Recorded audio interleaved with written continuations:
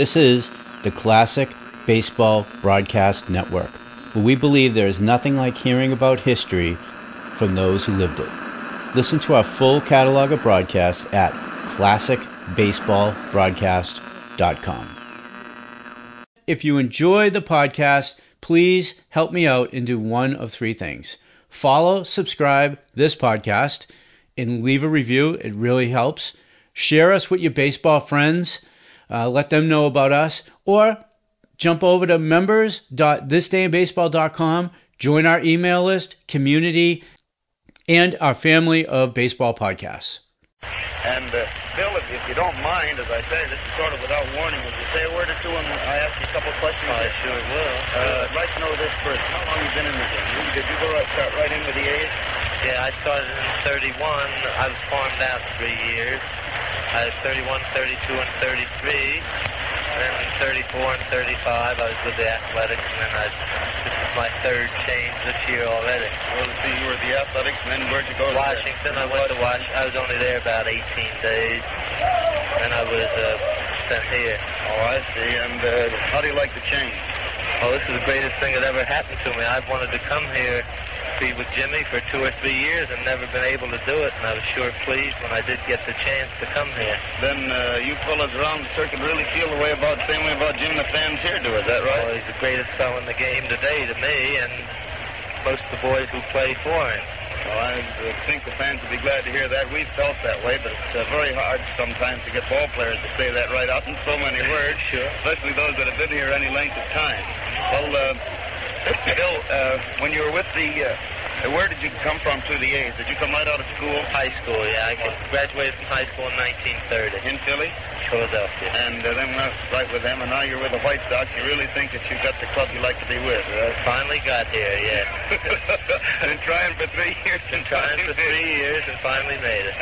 Well, outside of the fact that Jim's such a great fellow to be around, what's the attraction to this ball club out here? Well, they got a swell bunch of ball players, and I think within the next 2 years they're going to be a very dangerous pennant contender. And I think with Muddy Rule, who has helped me tremendously since I've been here, and with the catching of Sewell, who I think is the best receiver in the league, I think it's a great and a bit of encouragement for a young pitcher to come here and pitch. What will do with you out there in the bullpen? I saw him when you first came to the club, and I suppose you did it on the road too. I'd see him take you out there in the bullpen and work with you sometimes 3 or 4 innings. Yeah, he really tears you apart. He tells you every bad fault you got, and no matter what kind of a game you pitch, the next day he'll call you aside and tell you how really terrible you were. In other words, you might win, but he lets you know that you're lucky in some respects. That's the idea. You don't get a little bit smug. Well, did he do any changing with you? Because I know before you came here, your control was supposed to be a little bad. Why, he found it the first day I was here. He found out that I was gripping the ball very tightly, and he made me loosen up my grip, and I don't know, I can't say yet because I've only been in these 2 games, but I think that might have been the cause of my trouble all along. You seem to feel easier out there now. I notice that you're not trying to steer the ball anymore at all. You're just throwing it. I feel great. Well, that's the answer. Isn't that strange? A fellow like that will take one look and find that out. Although I think I've heard Muddy make that same statement to 2 or 3 pitchers. For instance, he's loosened Kennedy's grip. Kennedy was telling me. And he's worked on a couple of fellas to loosen their grip. Most pitchers, I guess, young pitchers get an idea you got to grip that ball too tight. Well, then they're trying a little hard, to make good and everything, and they want to grab it and throw it as quick as they get it. And he goes out there and takes one look and starts loosening you up. That's right. Well, I think it's a doggone good idea. I'm especially happy that you're happy to be here because you've got the loyalist gang of fans here on the south side of Chicago, I think, of any club in the whole world. I say that being a Chicagoan now, but I came originally from the East, and I've seen them all around the circuit. And this gang, you didn't see an awful lot of this ball club during the years when it was in last place, but we had days like this one Sunday after another, 20,000 people out here, 30,000 for a tail-end ball club, so you're going to have a lot of friends for you through here. Yeah, Your home still in Philly, Bill? Yeah, I lived in Philly. I've made my home there all my life. You married or single? I'm married. Got a family? I have one child, 19 months old. Well, boy or girl? Boy. Boy, well, he'll be another ball player come along. Just about the time you are ready to hang up the glove, well, he'll be about ready. Yes, he will. Well, that's all. Well, thanks a lot, Bill. Our fans wanted to meet you, and I wanted to chat with you, and I do like to catch you fellas sort of unawares this way. Then you're more natural, because some of these fellas, you warn them a day ahead of time. By the time you get them in front of the mic, they're so nervous they don't know what they're going to say. Although I don't think you would. Thanks a lot, Bill Dietrich, the new pitcher of the White Sox, who did that grand job yesterday, holding this very valuable and expensive Red Sox team to 2 hits, and coming out, as you well know, very much on top. Now for the ball game, the lineups for the first game. For Boston, Cook, right. Kramer, center. Manush, left. Fox, first. Kroner, second. Cronin, short. Werber, third. Berg, catching. And Wes Farrell, pitching. For the White Sox, Radcliffe, left. Krivich, center. Haas, right. Ted Lyons has been laying for Mo Berg ever since he went upstairs to dry off, and Mo found him waiting for him down here in the runway, and he came shooting out of this runway like there was a great big animal factory or something. And go on with that White Sox lineup. We started to get a Radcliffe left, Haas right, Venora first. Russell picked the first one? Well, so it is. Russell's warming up there. Well, then correct the Boston lineup. The pitcher, somebody told me earlier, one of the players, that West was going to do the first game. He'll probably pitch the second then instead. We'll finally get into this White Sox lineup if you'll be carefully patient, we might say.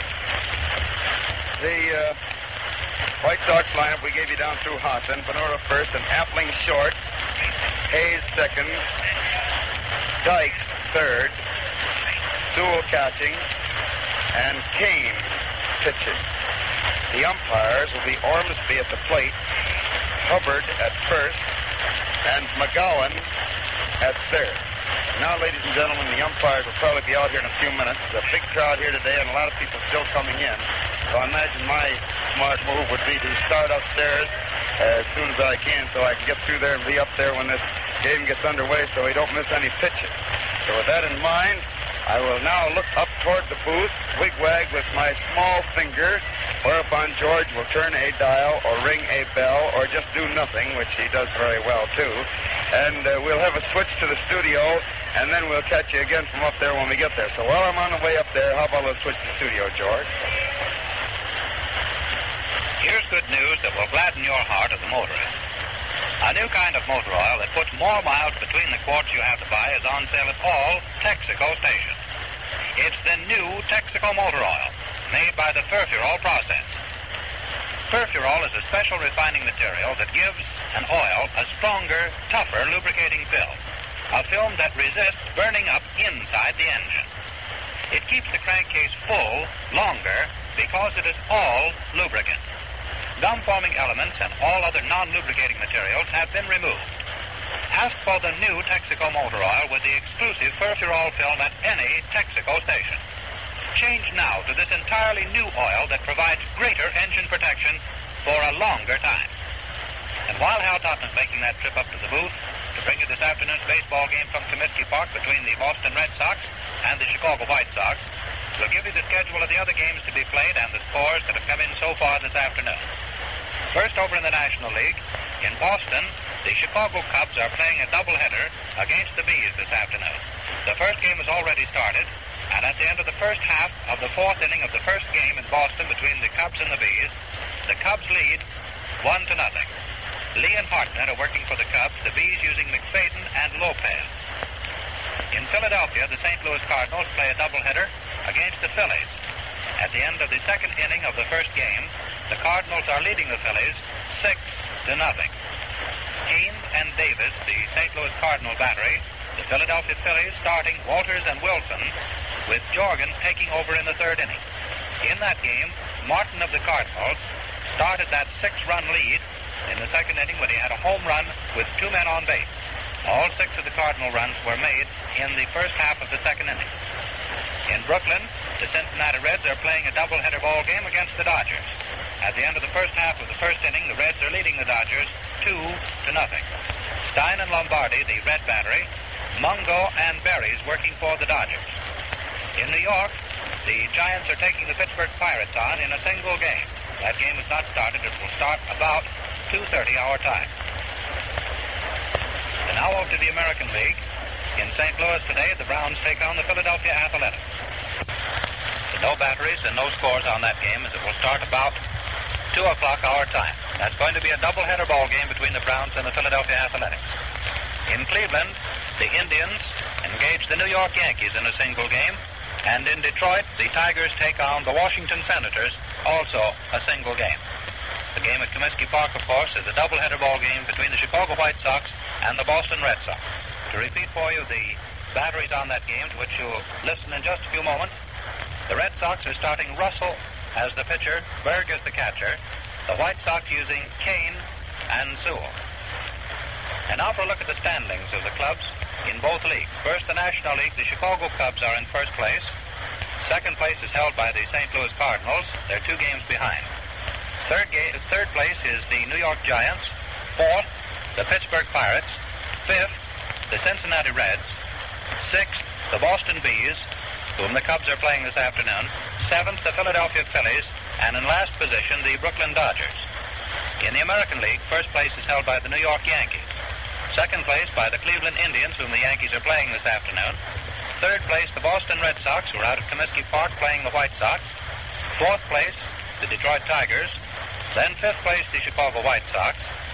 Sixth place, the Washington Senators. And in seventh position, the St. Louis Browns, who are playing the eighth position Philadelphia Athletics in St. Louis this afternoon in a doubleheader ball game. And now for the standings of the leaders in home run hits scored so far this year. In first position, Lou Gehrig of the Yankees has had 33 home runs so far this year. In second position, uncontested, all by himself, Trotsky of the Cleveland Indians with 31, 2 home runs behind Lou Gehrig. In third place, Jimmy Fox of the Red Sox with 30. Fourth place, Mel Ott of the Giants, 21. In fifth place, tied for fifth place, Averill of the Indians and Camilli of the Phillies with 20. Dickey of the Yankees has had 18. Klein of the Phillies has had 18. Berger of the Bees, 17. DiMaggio of the Yanks, 16. Goslin of the Tigers, 16. Johnson of the Athletics, 16. Medwick of the Cardinals, 15. Selkirk of the Yanks, 14. Also, Jay Moore of the Phillies, 14. Demery of the Cubs, 13. Goodman of the Reds, 12. And the following men have had 11. Oh, correction. Hale of the Indians has also had 12 home runs. These following men have had 11 home runs. Collins of the Cardinals. Mize of the Cardinals. Lazari of the Yanks. Cool of the Senators. And Simmons of the Tigers. And now I see that Hal Totten is ready, and we'll go back to Comiskey Park to the baseball game brought to you by permission of the Chicago White Sox and the Boston Red Sox to stimulate interest in our national game and in your local team. Take it, Hal. Back at the ballpark, ladies and gentlemen, for the first game of today's doubleheader between the White Sox and the Red Sox. Chicago and New York bearing down to try to find out what's going to happen in this series because each team has won one game so far. The teams have just taken the field for the start of this ball game. And Sugar Kane, another former member of the Athletics, is out there going through his warm-up, finishing off with Luke Sewell as Dusty Cook stands down there at the plate to start the game off. Sugar's a right-hander, as I think you well remember. Sewell throws the ball out to second base, which means that the warm-up is over. And Dusty Cook, the Red Sox right fielder, a left-handed hitter, steps up there to the plate to start things off in the first game. Have I got Chicago, New York, George? Well, we'll make it Boston then. I'm sorry I slipped up on that. But we had another doubleheader last week, I believe. Rather a violent one. King winds up and throws the first pitch, and it's a strike over the inside corner, just about knee high. The hitter let it go by. One strike on Cook. And he swings the next one to foul it down against the far end of the Sox dugout, and it bounds on down the line, and somebody comes running out of the stands to grab it as it rolls down there in front of the canvas. So it's 2 strikes on Cook. 2 strikes to count.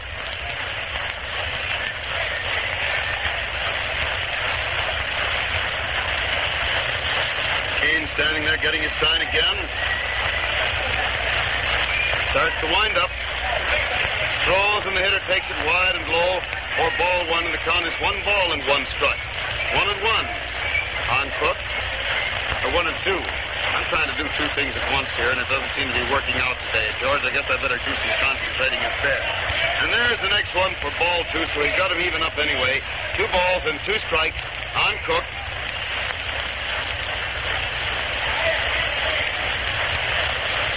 Kane again starts to wind up pitches, and Dusty takes it inside across the waist for ball 3. Had 2 strikes on him, but now he's run the count to 3-2. Kane stands there, rolling up that ball a little, finally starts his wind-up. Pitches, Cook swings it a bounder out to the left of Appling, who gets it nicely, throws to first, and Dusty is out for the first out in the first inning. 1 out of the first inning for the Red Sox, and Roger Kramer, the Boston center fielder, is at bat.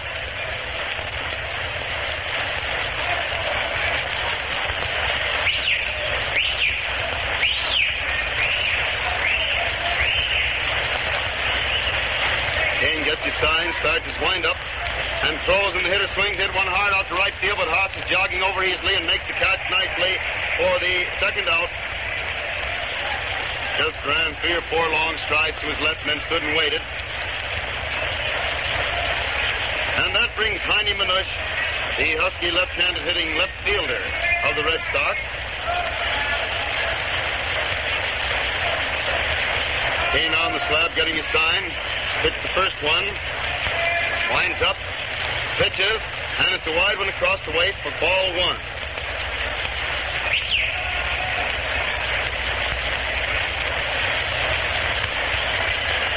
Kane has the sign again. Winds up. And pitches, and the hitter swings, hit a high fly into left field. Left fielder Haas is just walking over to that one, and finally jogs 2 short steps and makes the catch easily for the third out, ending the first half of the first inning.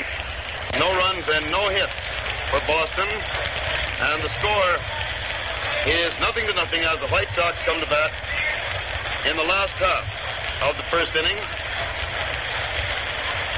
Rip Radcliffe, left fielder and leadoff man, naturally the first man up. Jack Russell, who is pitching this ball game for the Red Sox, the right-hander who many years ago was with the Red Sox. He did a lot of good pitching for them. Finally was shifted to Cleveland and then to Washington. And at Washington he did some mighty fine work. Finally ended up by waivers back at Boston this year and has been used mostly in relief work, although he's now starting this ball game as a relief pitcher. He set up quite a record back in Washington's pennant-winning year, 1934, correct? I believe that's right. 33 it was. 35 was the Cubs. 34 was the Cardinal series with Detroit. It was the one in 33. In that year, he did a lot of very fine relief pitching for the Cubs.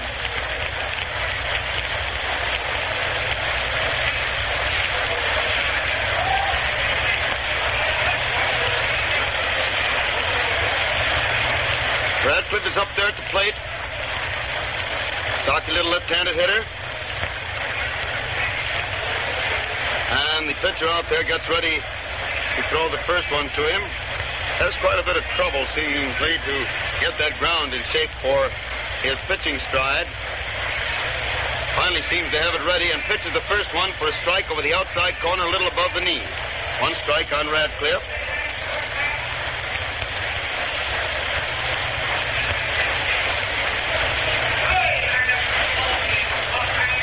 And the next one is wide and low for ball 1, so the count is 1-1. 1 ball and 1 strike. Hits the next one, a slow one that is foul down the first baseline. Tried to pull that one to right, but he topped it in a rolled foul, and is fielded by Fox. Goes on around the infield.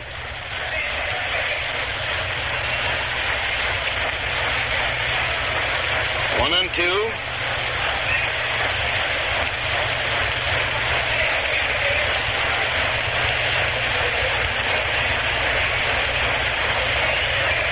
Russell stands out there again, studying that ground just in front of the slab. Spent a lot of time kicking that into shape. But finally starts to wind up again, throws, and Rip swings at a slow bounder out to the second baseman. He grabs it, throws to first, and Ratcliffe is out for the first out in the first inning, bringing Mike Krivich, White Sox center fielder. To bat, cocky little right-handed hitter.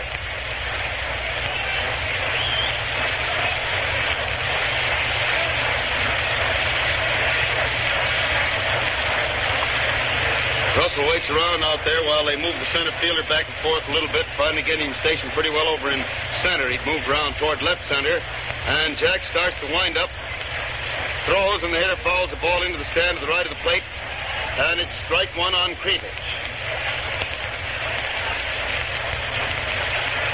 One strike to count.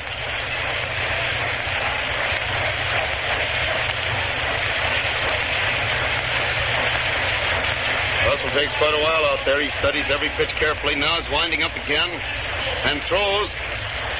Gets the ball inside a little bit, down around the waist, and it's 1-1. 1 ball and 1 strike.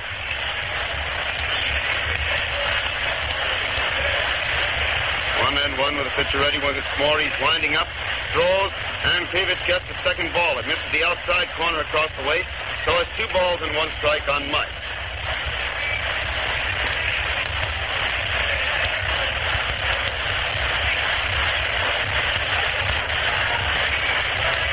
Throws once more, and it's a slow one that floats over the outside corner waist high for the second strike.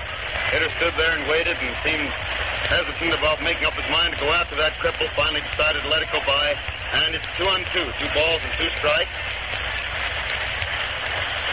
He swings again to foul this one on the ground to the left of the plate. It's still 2 balls and 2 strikes on Krivich.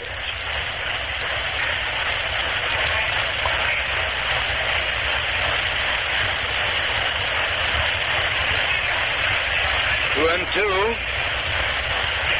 Russell walks out back of the mound to use the rosin bag. Now he's getting ready once again.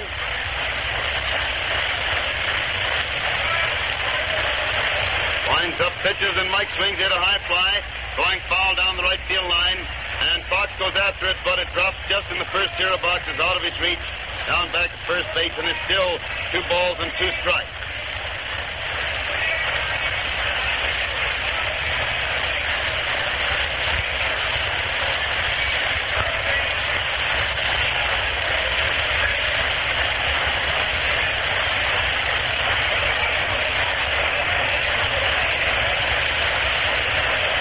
Russell getting his sign again. Starts to wind up once more. Pitches. And Mike swings it a high fly down the left field line. Left field is coming over fast. And it drops just outside the foul line for a foul ball. And it's still 2 balls and 2 strikes on Krivich.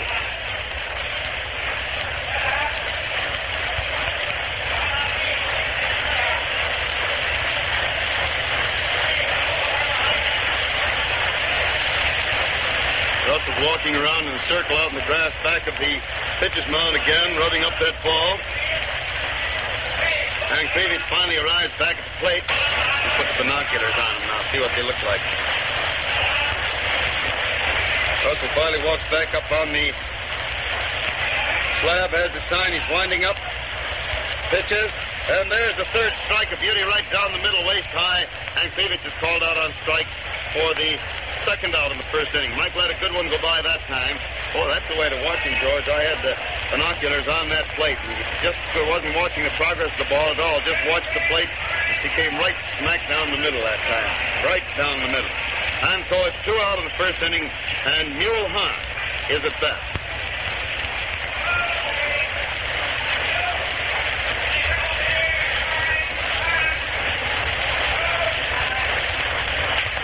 Mule hits the first ball pitch, a slow hopper past the pitcher. Kroner gets it near second base, throws to first, and it's 3 outs. No runs, no hits in the first inning for the White Sox. And the score is still 0-0 between the White Sox and Boston Red Sox at the end of the first inning of the first game. The Zure car tend to heat up, slow and sluggish in heavy traffic. Lots of times the cause is in the motor oil you're using. Oil does more than lubricate. It must seal the pistons and rings in the cylinders if you get full power. Play safe. Use new Texaco motor oil and be sure.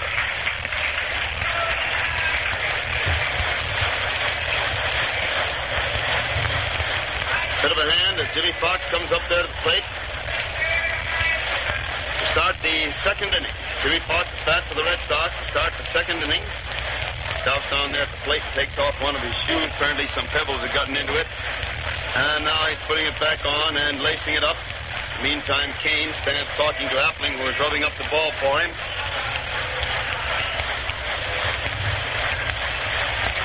Fox finally gets to his feet, steps up to the plate.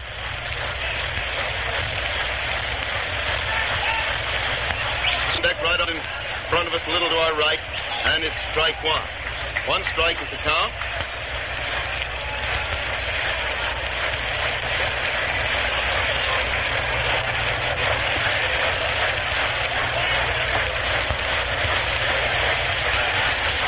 Winds up again, pitches the hitter, hits a beauty down the left field line, just inside the foul line for a long base hit. Ball caroms off the front of the canvas. Radcliffe gets it and throws it across to Appling, halfway between second and third, so Lou could relay it in any direction. And it's a double down the left field line, a well-hit ball just inside the foul line by Jimmy Fox. Putting him on second base, nobody out in the second inning. And Kroner, Johnny Kroner, the second baseman, another right-handed hitter, is up there at the plate.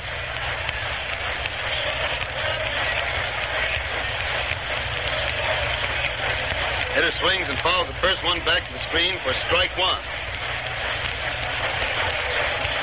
One strike to count.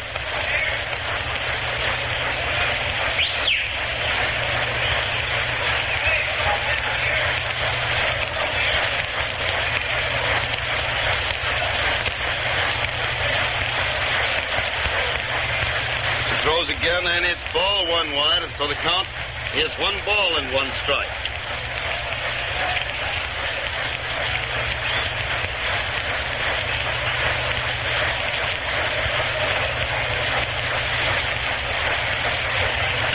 Hits the next one, a drive to right field. Haas is racing back. Pretty well makes the catch. Fox is going to third base after the catch. A very fine throw comes over, but it isn't going to get there in time, so Dykes yells to Appling to cut it off, which he does. So on Kroner's long fly to Haas in right field, Fox goes to third base, and he's on third base with 1 out in the second inning, and Joe Cronin, the Red Sox manager and shortstop, is at bat.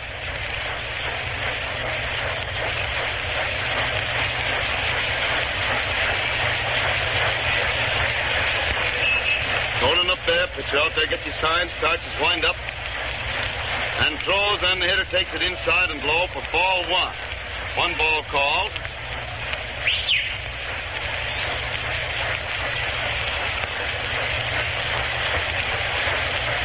Kane winds up, throws again, he swings and fouls the ball out in front of the plate, bounds up and hits him as he starts out of the batter's box and rolls out into the infield. So it's a foul and a strike, and the count is 1 ball and 1 strike on Cronin.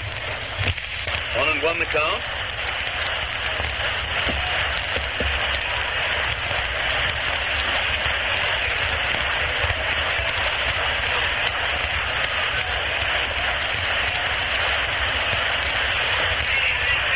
Watching out there again. Gets the sign. He's winding up. And throws, and the hitter swings, hit a ball to right. And we're in his top box between third and home. Dykes has the ball, throws it into Sewell. And Sewell throws the ball, and the runner slides back safely. Sewell held it too slowly, and when he threw it to second, or to third, to Appling, the runner slid in safely. It was a very poorly made play in which they should have had the man out easily. But in running him back to third base, Sewell ran him back so far that he had slid in and was practically at the base before he threw the ball to Appling, and then he threw high. So Luke didn't have a chance to get it. It's a fielder's choice for Cronin. And let him get all the way to second base. And then Fox got back to third safely. As a result, the Red Sox have runners on second and third with only one out in the second inning, and Bill Werber, the third baseman, is at bat.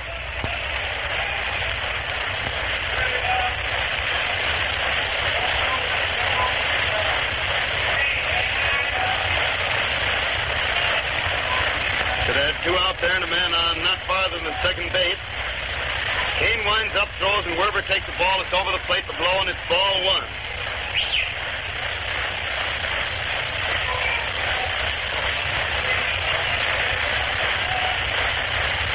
Now they decide to walk Werber on purpose, take a chance on Moberg coming up next with fourth place possible. Pitch one bad one to him, then they decided to give him his base on ball to fill the bases. And here comes the fourth ball, and Werber gets the base on ball. He trots down first base, and so the Red Sox have the bases full in the second inning with only one out, and Moberg is at bat.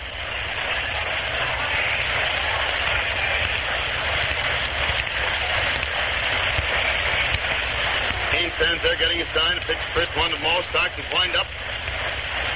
And pitches, and Berg takes the ball. It's a curve ball, wide and low. One ball call. Ball had plenty on it.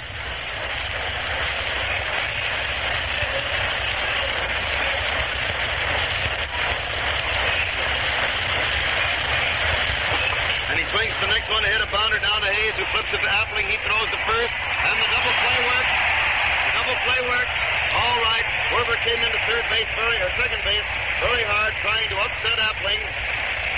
Hayes got that hard hit ball in a hurry, whirled through perfectly to second. Appling caught the ball coming across the bag, and then threw to first, doubling Berg and getting out of that inning all right. Strategy worked that time in great style.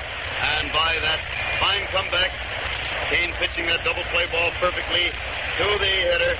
They pulled out of an inning that looked as though it might result in scores on a play in which a runner got back to third base out of a run-up when he really should.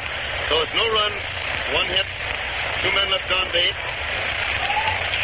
in the first half of the second inning, and the score is still 0-0 as the White Sox come to bat in the last half of the second, with Zeke Ventura getting a nice hand as he walks up there to the plate.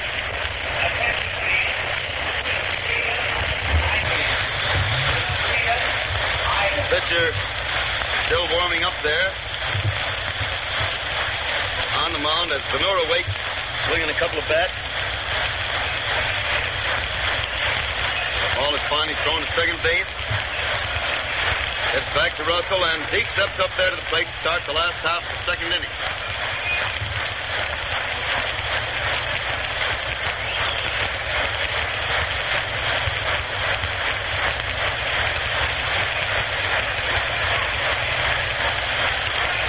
Pitcher throws now, and Zeke takes a fast strike over the inside corner just above the knee. Mr. Russell's got plenty on that ball out there today. One strike on Ventura. Pitcher winds up again, throws, and Zeke hits a long drive. Looks like it's in there, way out deep left field, and it is a home run high into the second deck by Zeke Ventura. The ball mighty well hit. A home run high into the second deck of the left field stands by Ventura. Gives the White Sox a 1-0 lead, and this crowd of 30,000 or more sets up a terrific shout and hand clap as he trots back across the plate and starts back to the base. And Luke Appling is at bat.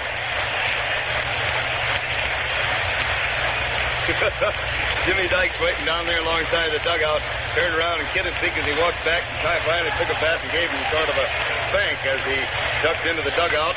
And now the next one, Appling lines the ball deep into left field. The left fielder juggles the ball momentarily, but recovers it in time to throw it in to hold Appling at first base. The long single to left field by Luke, putting him on first base with nobody out in the second inning for the Sox. One run home as a result of Venura's home run, and the next man up, Jackie Hayes. Jackie Hayes, White Sox second baseman up there.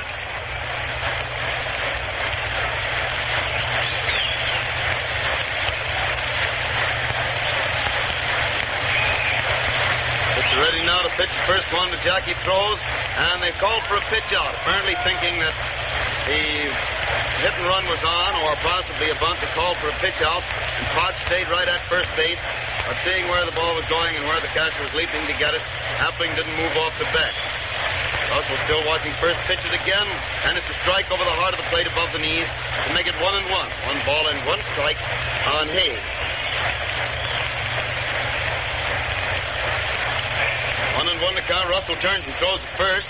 Appling had just started to take his lean towards second. Had to swing all the way around to get back to first base, but he did it all right.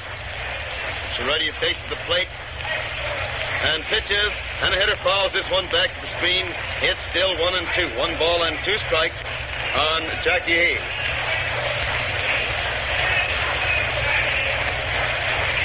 Chiarelli again walks out onto the grass back to the mound to consult the rosin bag. Ties his fingers, comes back, wiping them off on his shirt front, and then takes his place on the slab, ready to pitch again to Jackie Hayes. Swings around on the slab and pitches, and the hitter takes it high and inside for ball 1. Or ball 2, rather. The count is 2 balls and 2 strikes. 2-2 the count.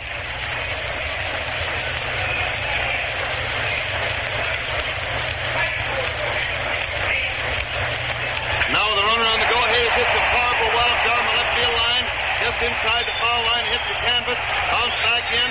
The runner is pulling up at second base, and the left fielder gets the ball and throws it into third. Well hit, and wasn't fair by more than 2 inches. But it was fair enough so there was no squawk or complaint from the Red Sox players. A mighty well hit ball on a hit run play down the left field line for 2 bases by Jackie Hayes, scoring Appling from first base. Jackie himself is on second now. Nobody out. 2-runs home in the second inning.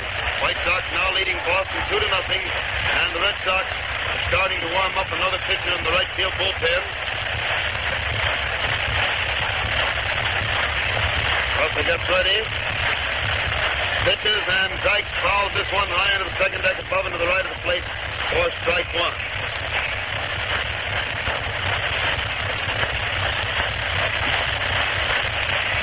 Pitcher stops to use the rosin bag for a moment, then walks slowly back onto the slab. Dykes back in there at third base today after rest of nearly a week's duration, which he already got those old tired legs. He is rested up, ready to go back in there once more. Dykes bunts the next one, and it's a bunt back to the pitcher who turns, sees that he can't get the man at third, so throws to first, and it's a perfect sacrifice. Russell to Fox by Dykes. Jimmy almost got that ball around to the right far enough to get it past Russell. He'd had it beat, but it was just within reach of Russell, who fielded it very fast, and the sacrifice moves Hayes to third base. And he's on third with 1 out, 2 runs home in the second inning.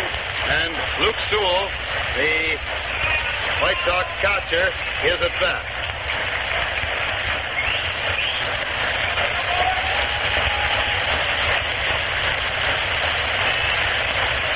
Sewell stops to dig in there at the plate, dig a hold, brace his right foot into the rear of the batter's box. Now faces Russell, who starts to wind up infield, playing in. And the first pitch is inside across the waist for ball 1. 1 ball called. Left side of the infield isn't quite into the grass. Right side almost into it. Russell's winding up once more. Throws, and Sewell swings to foul the ball into the stand, back into the right of the plate. Lands in the second deck, down in front of us to our right. And it's 1-1, 1 ball and 1 strike on Sewell.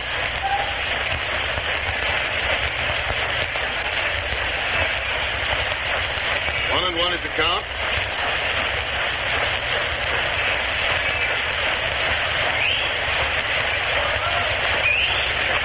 And the pitch is ready once more. Throws, and Sewell hits a bounder, an easy one right back at the pitcher, who gets it, throws the first after holding Appling at third, or Hayes at third base. And it's 2 out, and now Keane, White Sox pitcher, is at bat. Leave the pitcher warming up in the right field bullpen is Wilson. Binoculars show that 18, if I'm not mistaken. Kane now walks up to the plate. Also pitching hard here to get out of this without this other run scoring. It's on third base. He's got a pitch to the pitcher also. Winds up, throws, and Kane swings to foul the ball way back into the second deck to above and to the left of the plate. Well flanked by ushers, but a fan manages to sneak in between them and grab it right. No, the usher got it, didn't he? I thought the fan had it when he walked away. Looked as though he was holding something. in his hand, but he wasn't. And the next pitch to Shug is wide for ball one, and the count is 1 ball and 1 strike. 1-1.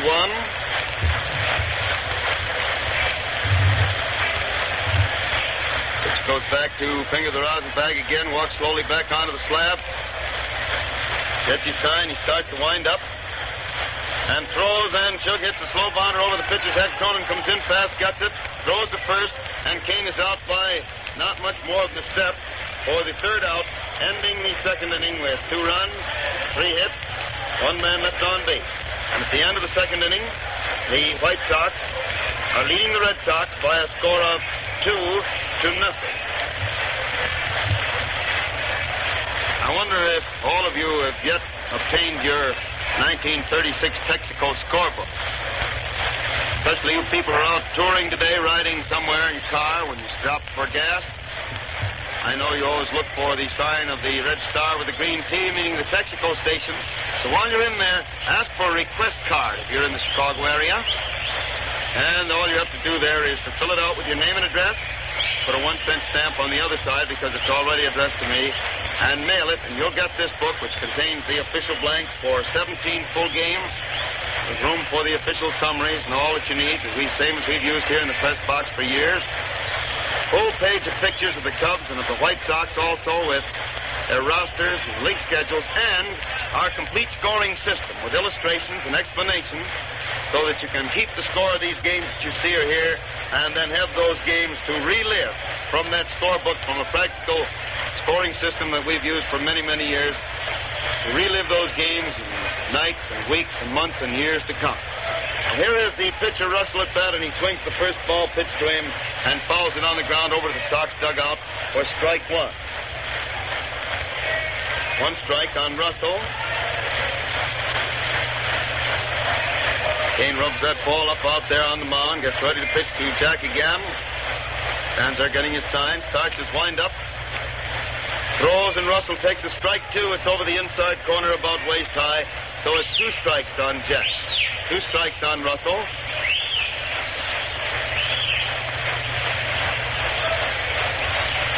He winds up once more, throws, and the hitter swings to foul the ball on the ground and rolls back into the left, back to the stands, and it's 2 strikes still on Jack Russell, the Red Sox pitcher at bat to start the third inning.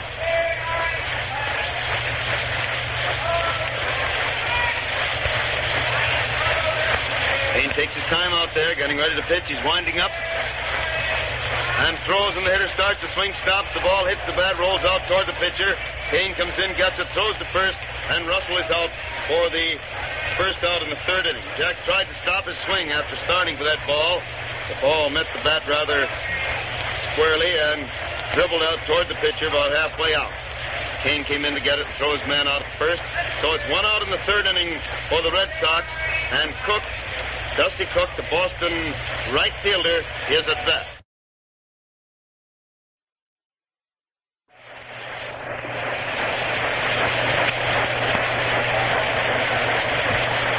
Dusty swings the first pitch and starts to run it out, but it's foul. Attaboy, Dusty, that's hustling. He hit that ball. All he knew was he hit it. He wasn't stopping to see where it was. He was running it out, and he's very fast. And by not wasting any time that way, he stood a chance of beating it out if the ball was fair. Rolled. Oh, now he gets back to the plate again. These ball players that stop and look that get thrown out so many times, and Cook is on the go. He wants to get there. You can always come back, but you can't get down there if you wait too long to start. He hits the next one. It's another foul down the left field line, going back into the seats. Radcliffe comes across, but it's well back in the seats for strike 2. 2 strikes on Cook.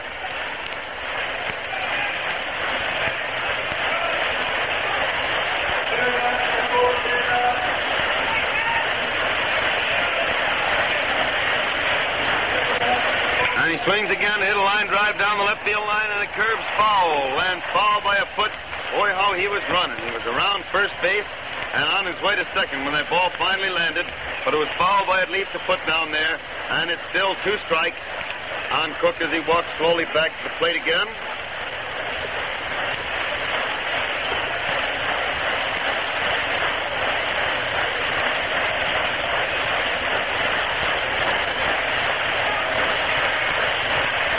He waits out there once more. Starts to wind up. And throws, and the hitter takes a strike. Oh, it's a ball. I called that one too soon. The umpire hadn't called it yet, but apparently it was just too low. The umpire, or rather the catcher, thought at first it was good, but it wasn't. He hits the next one, a bounder out back to second base. Hayes gets it there, and the runner just barely beats the ball to first base. You know, he's very, very fast. It was a slow hopper over the pitcher's head. Hayes got it out back at second base and threw to first, and Cook beat it out on a very, very close play at first base. Umpire Hubbard was bent right over the play. Cook, a very fast man, hit that bag just an eyelash ahead of the ball. And George, you don't need to pull an eyelash out today to show me how close that is like you did yesterday either. So Cook is on first base with one out of the third inning. And Kramer, Roger Kramer's at bat. And the first pitch is a strike over the heart of the plate down around the knee. One strike on Kramer. King watches first base, gets ready again as he signs. And pitches, and the hitter fouls this one right back toward us and lands down here in front of us amongst the fans. And it's 2 strikes on Kramer.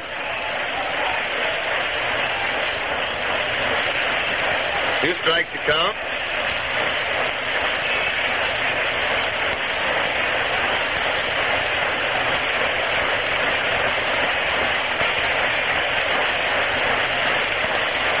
Kane is ready once more, takes another look at first base, throws, and the hitter hits the ball hard. Appling can't get it. It goes through in the center field for a base hit. Cook is around second on his way to third, and Krivich gets the ball and throws it wisely into second base. If he'd thrown to third, the other runner might have gotten to second, and he had no chance of getting Cook. That was another bounder, but it was just barely out of reach of Appling. Cook almost got it, but not quite.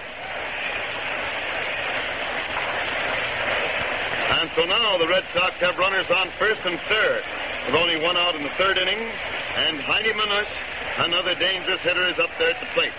Husky left-handed swinger. Kane ready to pitch to Heine. Throws. He swings it a bounder down to Hayes, who gets the throw to Appling. Appling throws to first, and it's a save at first base. Appling's throw pulled Bonura off the bag.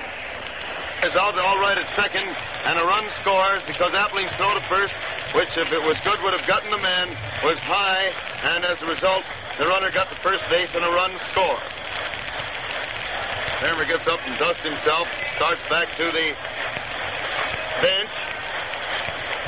I think probably the throw was bad mainly because Kramer went into second base so very hard that Appling was thrown way off stride, and the play was close enough so that Bonura, in leaving the base by only about a foot, couldn't get back to it before Manush hit the bag, and Cook scores a run that makes the score 2-1 in favor of the White Sox. And Fox at bat swings at the first one, fouls it back onto the roof of the stand, bounds down back of it. And it's 1 strike.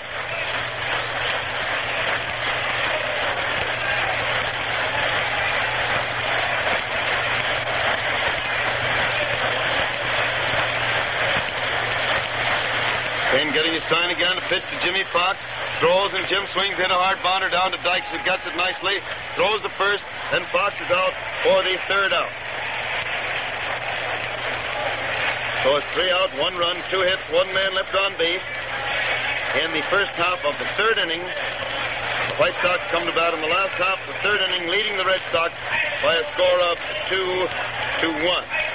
First White Sox hitter will be the head of the batting order, Rip Radcliffe. This broadcast, the White Sox-Boston doubleheader, comes to you direct from Comiskey Park, home of the White Sox in Chicago, as a presentation of your neighborhood Texaco dealer, distributor of Texaco Fire Chief gasoline. This broadcast comes with the permission of the White Sox and Red Sox to stimulate interest in our national game and in your own local baseball team.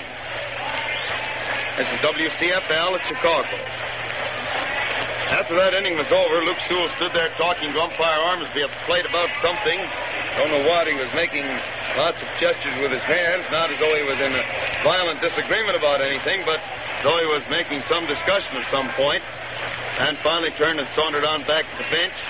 And Radcliffe, stocky little left-handed hitter, steps up there to the plate, starts the last half of the third inning.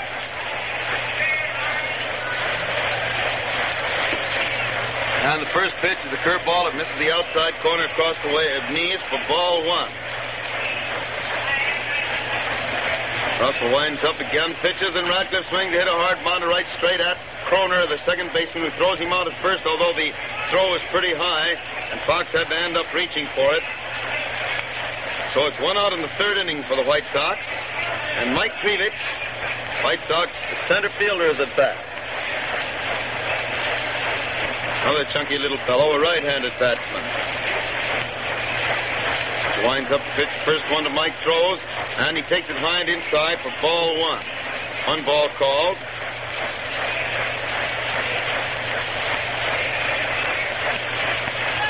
Throws again, and Krivich swings and hits a hard bounder right back at the pitcher, who fields it with his glove hand, throws to first, and it's 2 out in the third inning.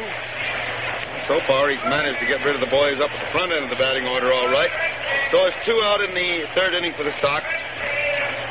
And Mule Haas, White Sox, the right fielder, is up there at the plate. Haas at bat.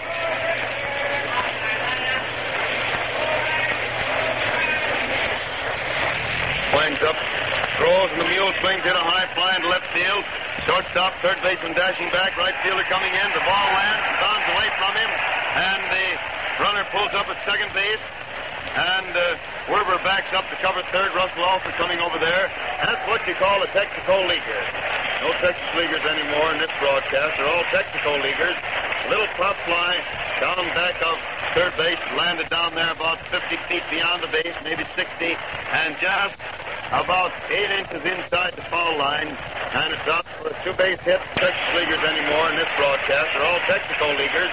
A little pop fly down back of third base, landed down there about 50 feet beyond the base, maybe 60, and just about 8 inches inside the foul line. And it's out for a 2-base hit, putting Haas on second base with 2 out in the third inning. And Fanura, Zeke Fanura is at bat.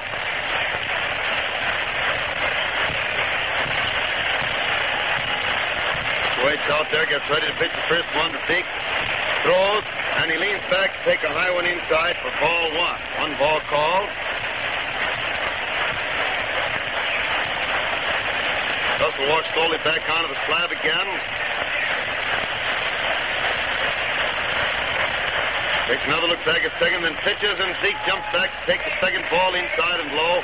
And so it's 2-0. 2 balls and no strikes. Got first base vacant there, so it's a pretty sure shot that he's not going to give Zeke anything good to hit at if he can help it. Suddenly the pitcher decides he wants another ball, asks for it, gets it from the umpire. He takes this one from the catcher, looks it over, sticks it back in his pocket. Can't find anything wrong with it. 2-0, 2 balls and no strikes. And Russell throws again for ball 3 high and wide, making it 3 balls and no strikes on Fanura. 3-0 the count. They decide to throw that fourth one wide anyway, and so they do, and he gets the base on balls. Only the fourth pitch was intentionally wide, but as before, as I said, the first pitches, they would rather give him bad balls and fill first base than take a chance on giving him a good ball to hit. He hit a home run in the second inning. And now Luke Appling is up there at the plate. Appling at bat. Russell leans way over to get his time. Back at second base where the shortstop is worrying the runner. And then pitches a curveball wide for ball 1. 1 ball called.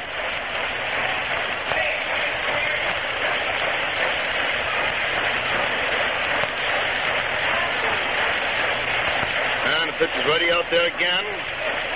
Throws, and Luke jumps back to take ball 2. It's inside across the waist. And it's 2-0. 2 balls and no strikes on Appling. 2-0 the count. Russell walks back, tries his fingers on the rosin bag again, comes slowly back onto the slab. And they're watching the plate.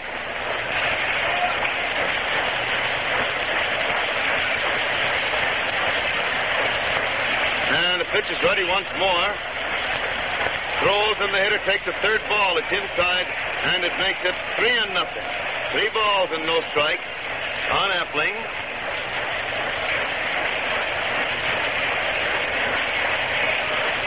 So the Red Sox again start that pitcher warming up in the bullpen. Russell throws again, and it's strike one, and barely catches the inside corner across the weight. And the count is 3 balls and 1 strike on Epling. 3-1.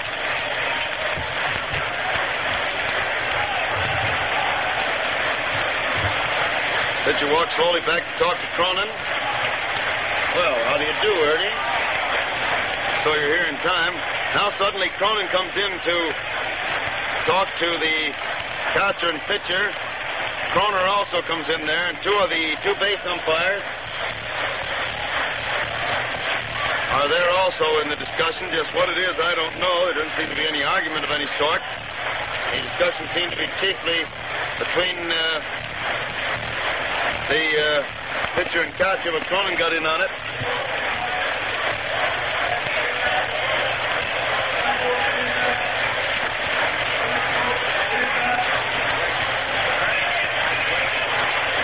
Three and 1 is the count. 3 balls and 1 strike.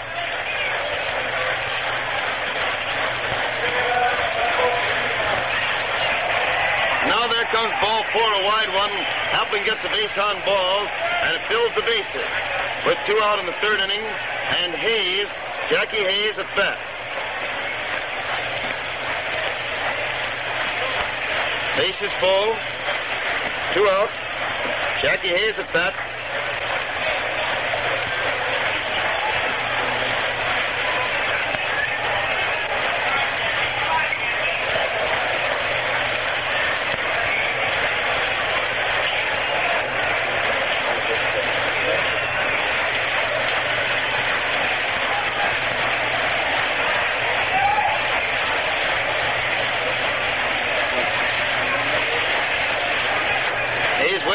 Taking quite a time to pitch this first one.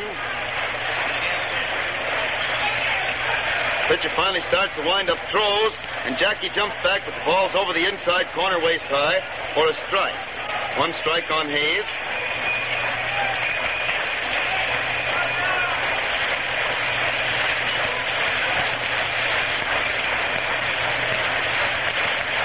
Russell still watching the catcher for his time. Finally has it again. He's winding up.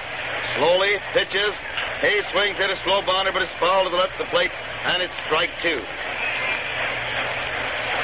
That makes it 2 strikes on Jackie Hayes. White Sox, remember, have the bases full in the 3rd inning with 2 out. White Sox are leading the Red Sox 2-1.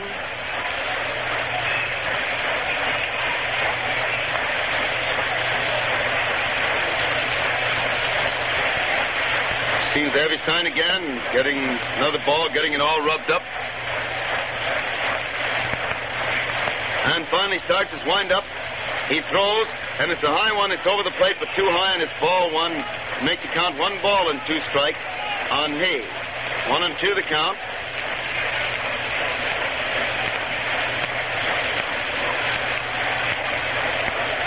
Throws again, and Jackie swings and misses a high fastball inside, striking out, and he's so peeved that he slams the bat on the ground afterwards. But Russell, pitching nicely, struck him out to end that inning without anybody scoring, although the Sox had filled the bases with 2 outs. No runs, 1 hit.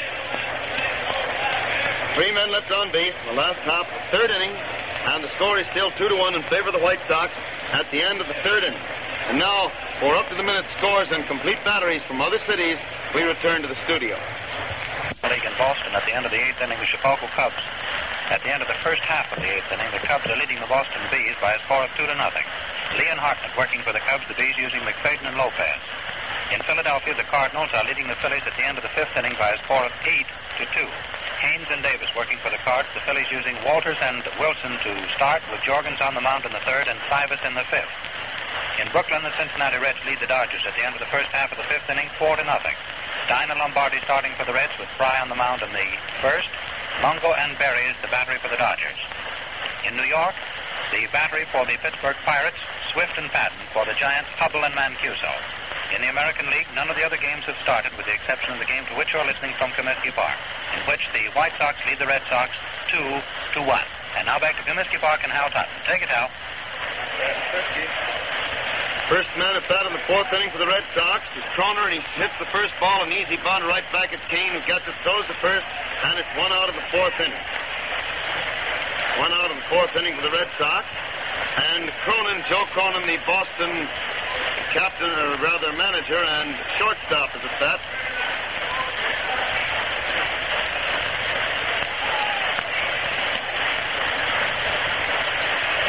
Takes a look around, gets ready now to pitch the first one to Cronin. Starts his windup, throws, and it's a strike over the heart of the plate about knee high.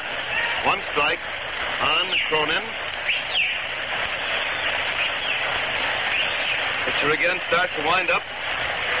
Throws, and Joe swings it a long fly to left field, but Ratcliffe's waiting there and makes the catch nicely for the second out. Long, low fly to Ratcliffe in left field, and it's 2 out in the fourth inning for the Red Sox, with Bill Werber, the Boston third baseman, at bat. Werber finally gets up there at the plate. Kane smooths down the dirt a little bit in front of the slab. Now starts his windup and throws, and the hitter drags the bunt down toward third base. Dykes comes in fast, gets it, throws the first, and on a very pretty play, Werber is out for the third out. Dykes really fielded that ball beautifully there.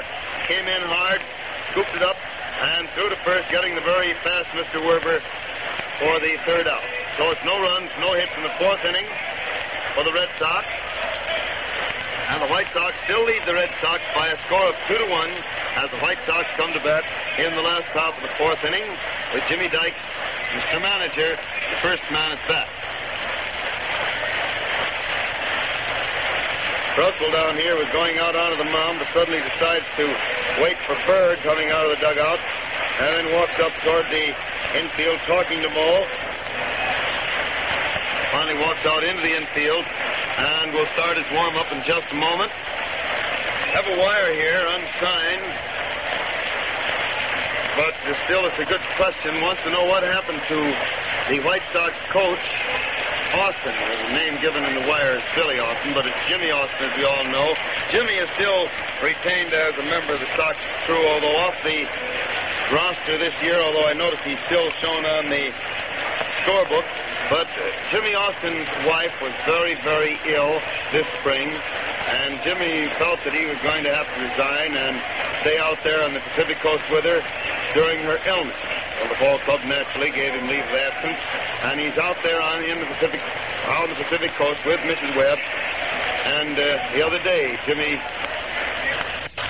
Dykes got a very nice letter from Austin complimenting him on the way the club was going. Dykes hits the first ball pitch very hard, and Werber goes out to make a corking play to grab it and throw to first, and listen to the applause he's getting. Werber dashed to his left and back, caught the ball in a bad position, and then got control of it and threw Dykes out at first on a very pretty play. So it's 1 out in the fourth inning for the White Sox, and Sewell is at bat.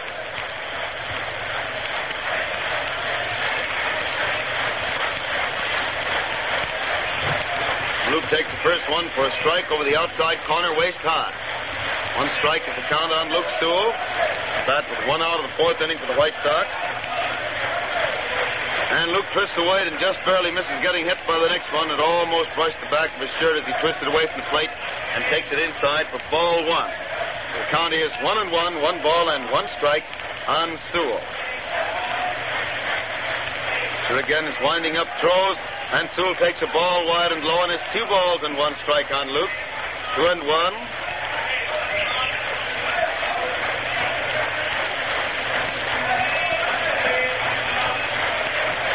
Again starts to wind up, throws, and it's a strike over the outside corner about knee high, making it 2 balls and 2 strikes on Sewell. 2-2.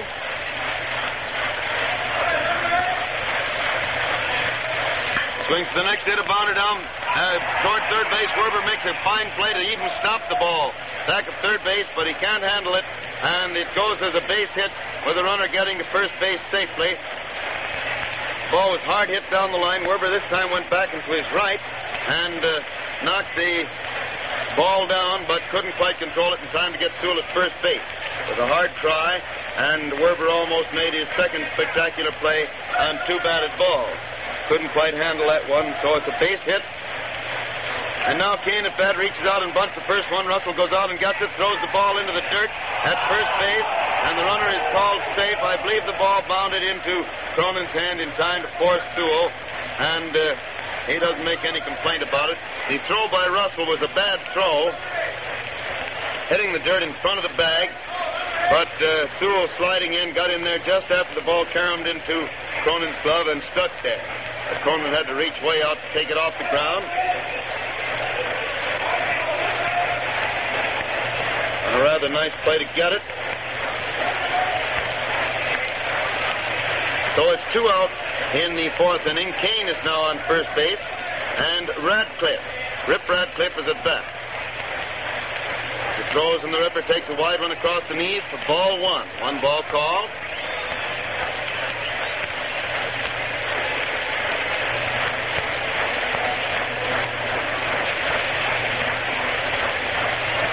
Suddenly the pitcher looking at the ball doesn't like it, so he rolls it on into the plate when umpire Ormsby immediately calls time and starts reaching in his pocket for another one to throw out to the pitcher. But Emmett still finds nothing wrong with that ball. Goes back into his pocket, and Russell stands there getting ready to pitch the next one to Radcliffe, who has a count of 1 ball. Throws again, and the Ripper almost went for a wide one, but let it go by wide for ball 2, making it 2-0, 2 balls and no strikes on Radcliffe. Kane on first base, 2 out in the 4th inning. White Sox leading Boston 2-1. Throws again, and it's a ball over the, missed the outside corner. Seemed to be a little high also. And it's 3-0. 3 balls and no strikes.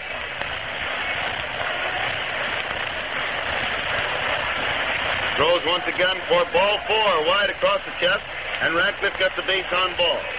Team on first base, moves Kane to second base. And the White Sox have runners on first and second with 2 out in the 4th inning. And Mike Krivich, White Sox center fielder again, steps up to the plate. Krivich at bat.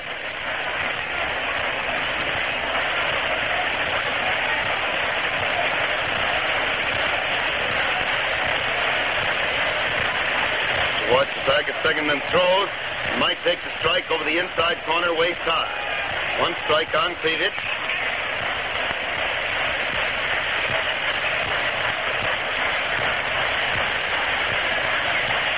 Ready out there again. Throws, and the hitter swings to miss a high fastball inside for strike 2. That makes it 2 strikes on Krivich. 2 strikes to count.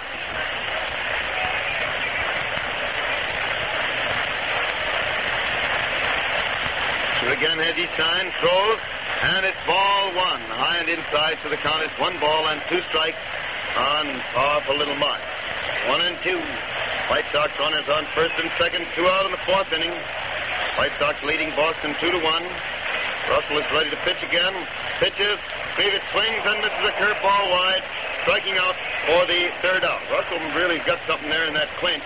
Has twice now with men on base and things looking bad. He's flipped that 3rd strike over, but he gets them usually swinging. He got Hayes swinging with the bases full in the 3rd, and he got Krivich swinging this time. So the count of that inning, no runs, 1 hit, 2 men left on base. And the score is still 2-1 in favor of the White Sox at the end of the 4th inning.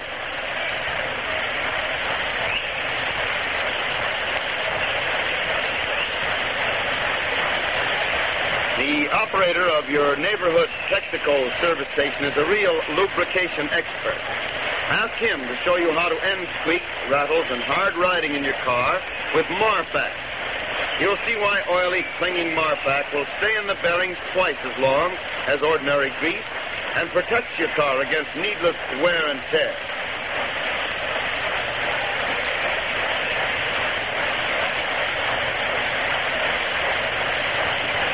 Kane is out there finishing his warm-up with Luke Sewell, who now throws the ball on the hop out to second base. Moberg, the Boston pitcher, catching staff at present, with Rick Farrell out with the nubbed thumb, is walking up there to bat.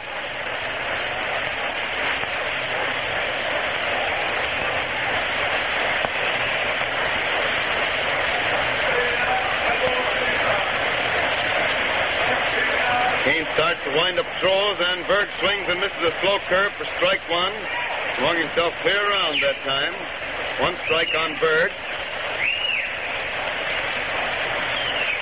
And the pitcher winds up once more. Throws, and Mo swings, hit a bounder down to Jimmy Dykes, but it's foul. Jimmy comes over and knocks it down barehanded and scoops it up, throws it back. Kane, so it's 2 strikes. 2 strikes to count.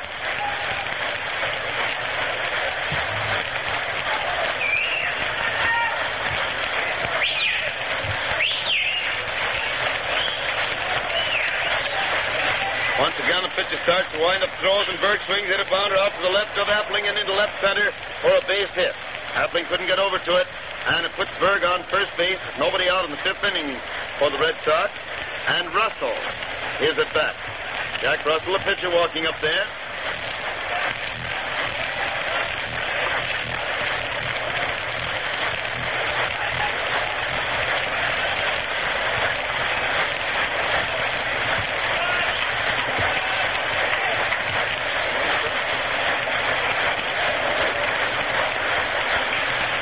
Now with the runner on the go for first base, the hitter comes in and bunts one, and then Dykes comes in, catches it on the line, throws to Hayes at first, and it's a double play. Russell tried to sacrifice, but he bunted a little looping line drive out to Jimmy Dykes, who was racing in fast. Berg was on the go to second base, and so Hayes just dashed over and took Dykes' throw at first base to complete a double play and make it 2 outs. Here in the 5th inning, with Dusty Cook at bat. He throws the first one. It's inside across the waist for ball 1.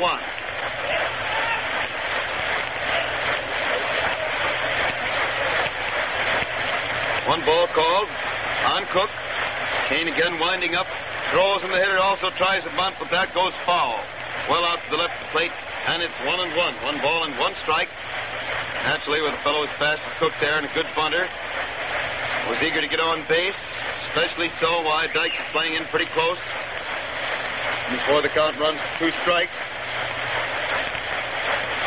Kane throws again, and the hitter hits a foul into the stands, back under the second deck above and third base or back of it, and it's still 1-2. 1 ball and 2 strikes on Cook.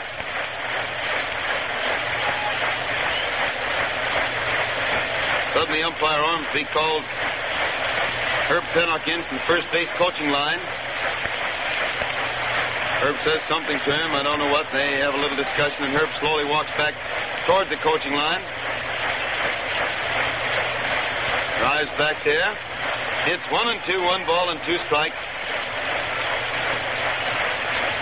Kane throws again, and it's ball 2 inside and low, and the count is 2 balls and 2 strikes on Cook. 2-2 the count.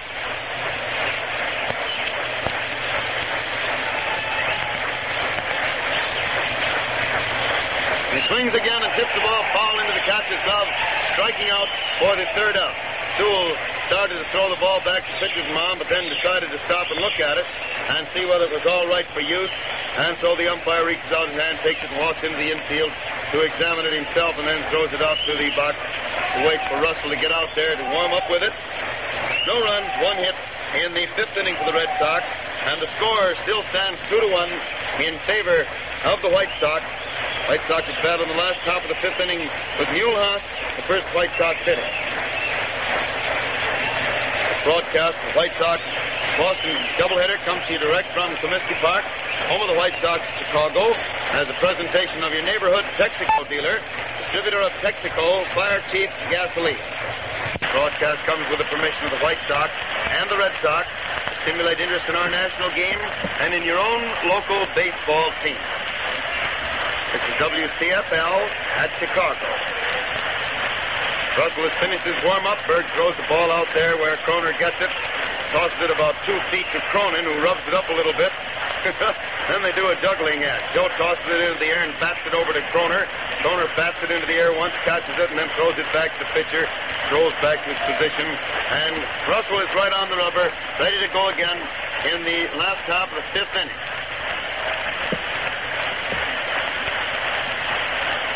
Russell getting his time, starts to wind up. Pitches, and the first hitter hits a slow bounder down to Cronin, who gets it, throws the first, and the mule is out for the first out in the fifth inning. That brings Zeke Bonura to bat again. Zeke with a home run and a walk so far this afternoon, and he's been in a great hitting spree the last several days, practically for the last week. After having trouble for a while, he's really been going good lately. Stops to rub dust on his hands, then smooths out the dirt in the batter's box as he steps up to the plate. Starts to wind up throws, and the hitter hits a hard bounder, and it goes right through Werber. And Werber, after grabbing for the ball and not finding it there, throws both arms in the air as though in dejection. Now, how could anything like that happen? And as a result, the runner is on first base. Can you get a sign from that, George? They haven't had any sign relayed to us yet as to whether they're going to call that a hit or an error. They finally apparently decided to hit up there in the press box. And it puts Bonura on first base with one out of the fifth inning and Appling at bat.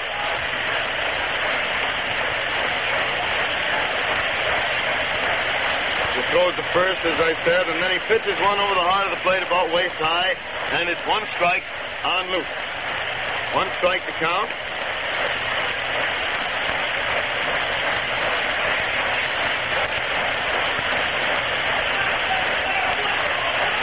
Russell swings around again.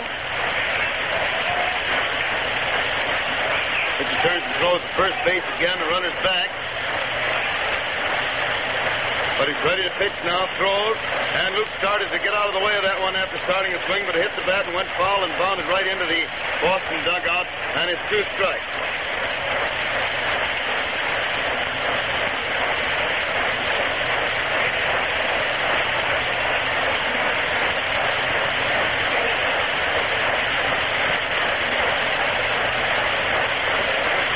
Now Russell throws again and the pitch high and inside for ball. So it's 1 ball and 2 strikes. 1 and 2 on Appling.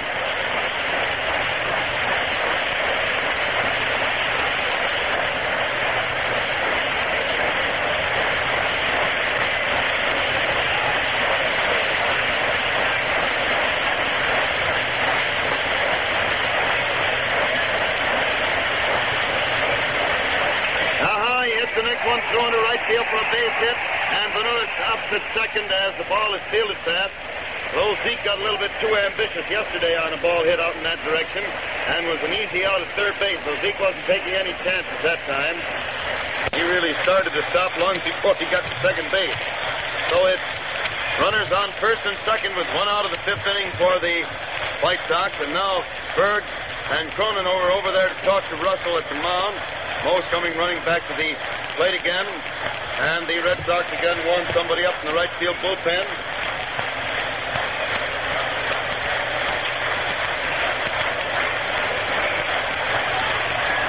Named Mr. Wilson, I believe. And Sanox really helped. Little Genie Sanox, huh?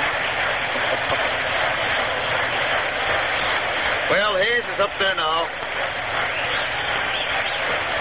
And the pitcher takes a look at first base. Back at second. Back there again. Pitches. And Hayes fouls this ball back into the second deck down in front of us. And it's strike 1. 1 strike to count.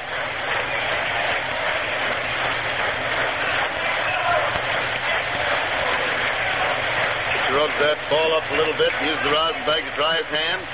And steps onto the rubber again.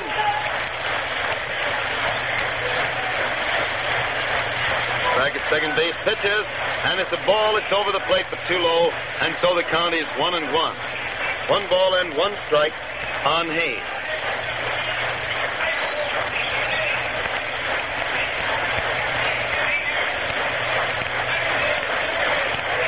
Waiting there again, takes a look around, back at the men back of him, then turns around, faces the plate again, swings around, he has a sign.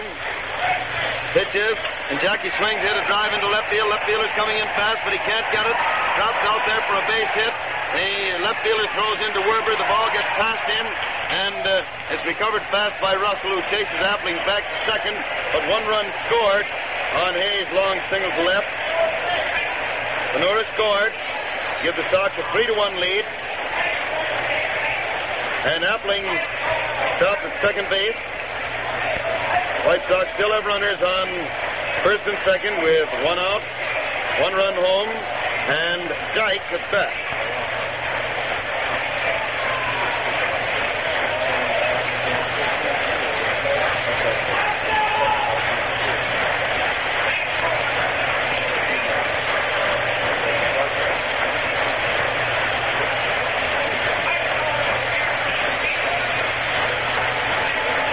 Pitcher throws now to Jimmy Dyke to take the pitch inside and blow for ball one. One ball called.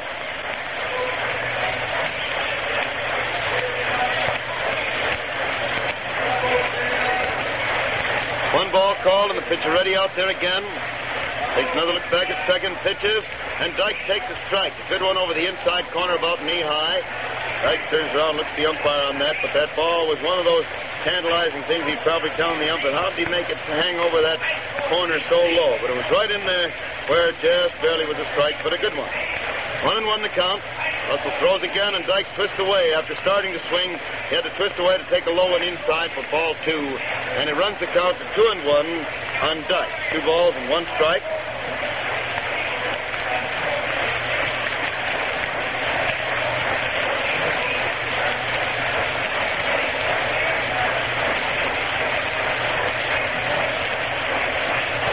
Finally gets his sign again, swings around once more, and throws, and Dyke swings in a high fly into short center field. Center fielder's coming in under it.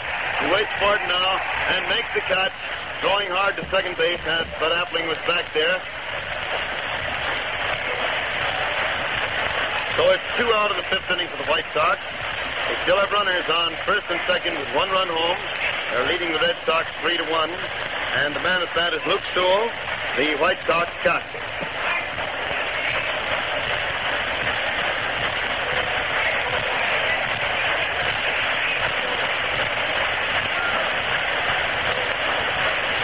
Sewell's waiting there. Russell taking quite a lot of time, deciding what to pitch to him. And now he hits the next one, a bounder down past Werber. Werber tries to get it, just barely tags it. And the 1 run scores, and the runner from first gets to third, and the batter reaches second base as Manush gets the ball and throws it in to third base. I believe they'll call that an error, or a hit, I mean, because the ball was pretty well hit. Still, Werber had his hands on it, so we're having Eddie here check up to make sure whether it was a hit or an error. It's a very hard hit ball, and as a result, the runner from second scored. Appling scored. Hayes went to third, and Sewell went to second on the throw-in. Now with runners on second and third, 2 out, 2 runs home in the 5th inning. Kane, the pitcher's at bat, hits the first one, a high fly into center field, but the center fielder's under it and makes the catch for the third out. Ending that inning, Kane bats left-handed, and he just looped that ball in there. Eddie comes back with the word that it's called a base hit on Sewell that time. Really was a hard hit ball past Werber. He just barely tagged it, and it scored Appling from second base to give the Sox their second run of the inning. So it's 2 runs, 4 hits, and 2 men left on base in the last half of the 5th inning. And again, for just a moment, we return to the studio. Be sure and send in a request card for your copy of the 1936 Texaco Baseball Scorebook. By giving you this book, Texaco makes it possible for you to keep your own play-by-play record of the game. Hal Totten's own personal system of scoring is clearly explained, and there are plenty of blank score sheets for you to use. You'll find a wealth of other interesting baseball between the covers of this book. Here's all you have to do to get your free copy of the 1936 Texaco Baseball Scorebook. Just go to any Texaco service station and ask for a request card. Write your name and address on the card, stamp it, and drop it in the mail. Don't delay. Send in your request card today. And now back to Comiskey Park for the continuation of the baseball game, brought to you by permission of the Chicago White Sox and the Boston Red Sox to stimulate interest in our national game and in your local team. Take it, Hal.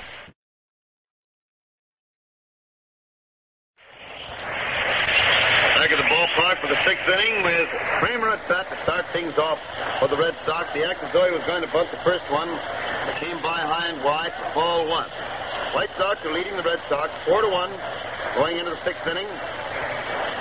Kane winds up again, pitches, and again Kramer choked up as though to bunt, but the pitch curved inside and low for ball two. Count is 2-0, 2 balls and no strikes on Kramer.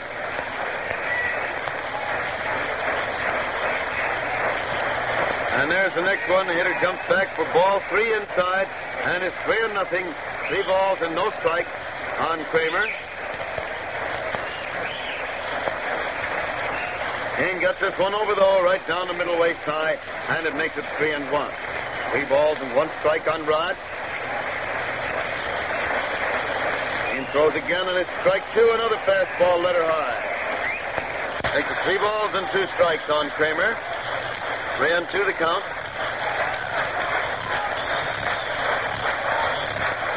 Winding up again, throws, and the hitter gets the 4th ball, a very bad ball. It must have been a foot wide of the plate and pretty high.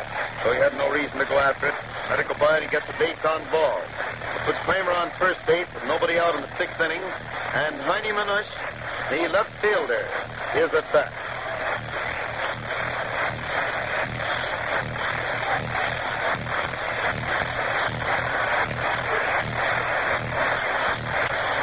And the first pitch to Heine is a good strike over the inside corner about knee-high.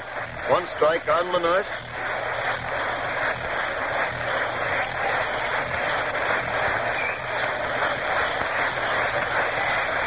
Shug throws again, and Heine gets strike 2. A good fastball over the inside corner, letter high, and it's 2 strikes on Manush.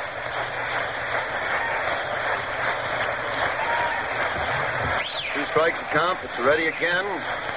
Throws, and the hitter leans way back to take a ball inside across the way, so it's 1-2. 1 ball and 2 strikes on Heine.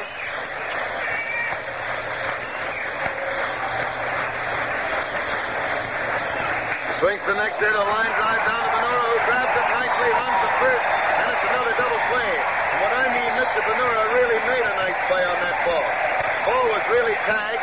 Lipsall was going out to right field for at least a double, and Benura leaped to his right, grabbed it, held onto it, and then turned and trotted back to first base ahead of Kramer to double him for the second out. So it's 2 out in the 6th inning for the Red Sox. And Jimmy Fox is up there at the plate. Jimmy Fox, first baseman.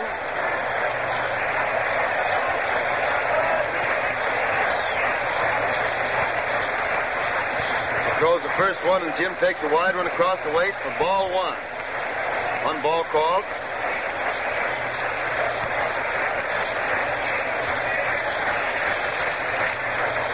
He winds up again now, throws.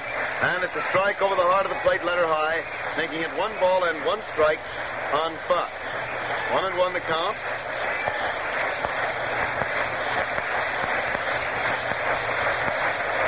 He throws again, and there's ball 2, a curveball inside and low, and it's 2 balls and 1 strike on Fox.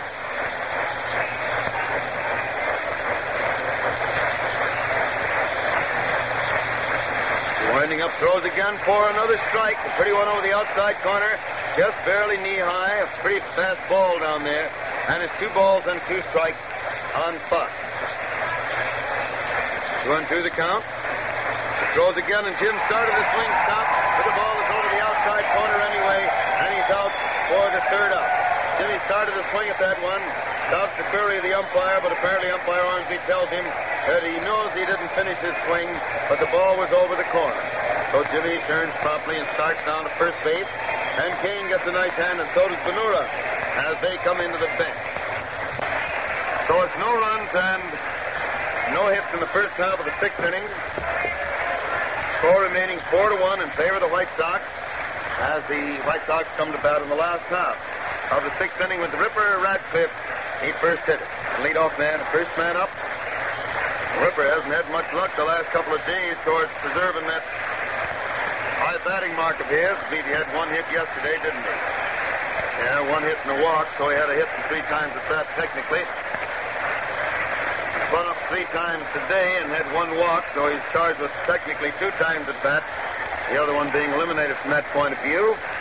And here is the Ripper up there at the plate as the pitcher finishes. To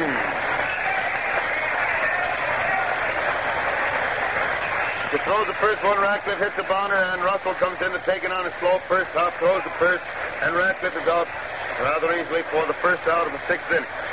One out of the sixth inning for the White Sox, and Krivich is at bat.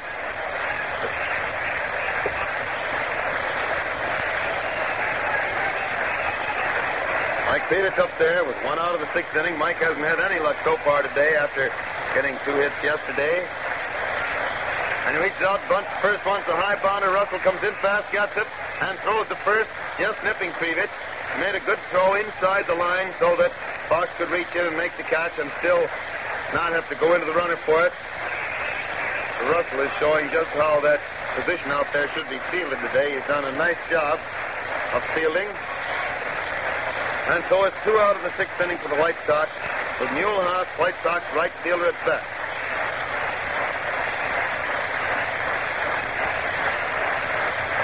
Winds up and throws, and it's a strike over the inside corner just above the knee.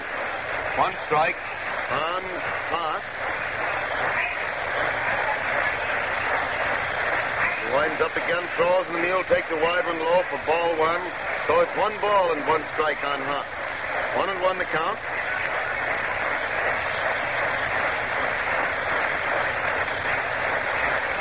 There's another one very wide for ball 2. And it's 2-1 on the donkey. 2 balls and 1 strike.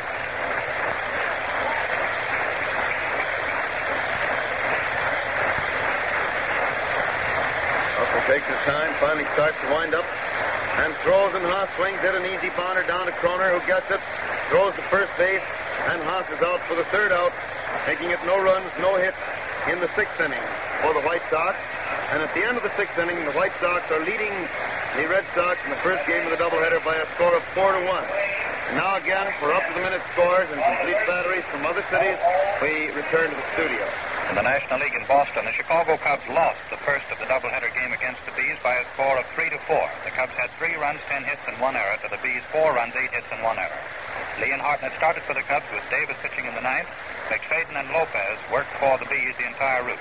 The first game of the twin bill in Philadelphia between the St. Louis Cardinals and the Phillies, the Cards lead at the end of the 8th inning by a score of 8-2. Haynes and Davis, the Cardinal battery, Walters and Wilson starting for the Phillies with Jorgens in the 3rd, Davis in the 5th, and Harris in the 9th. In Brooklyn, the first game of the doubleheader between the Cincinnati Reds and the Dodgers, at the end of the first half of the 8th inning, the Reds lead the Dodgers 4-0. Stein and Lombardi, the opening battery for the Reds, with Fry on the mound in the 1st, Mungo and Berries opening for the Dodgers, with Phelps catching in the 8th. In the game in New York between the Giants and the Pittsburgh Pirates, at the end of the first half of the 3rd inning, it's a scoreless tie. Swift and Patton, the Pirate battery, the Giants using Hubble and Mancuso. In the American League in St. Louis, the Philadelphia Athletics and the Browns are tied with no score at the end of the first half of the 1st inning. Fink and Hayes, the Athletic battery, the Browns using Hogsett and Giuliani. Those are all the scores there are so far. And now back to Comiskey Park in Hal Totten. Take it, Hal. Back at the ballpark for the 7th inning, the first man at bat, Kroner, takes the first pitch for a strike. He hits the next one, a long high fly to deep left field. Ratcliffe's way back there and makes the catch back in front of the left field bleachers for the first out in the 7th inning. The ball was pretty well tagged, but also pretty hot. The wind right now, and for the last several innings, has been very strong, but directly from the east. A little bit southeast, so it blows over toward that left field stand rather than against it. Ball hit toward right field is into the wind. Now Joe Cronin, the shortstop and manager of the Red Sox, is up there with 1 out of the 7th inning. Kane winds up and throws, and it's flowing and misses the outside corner for ball 1.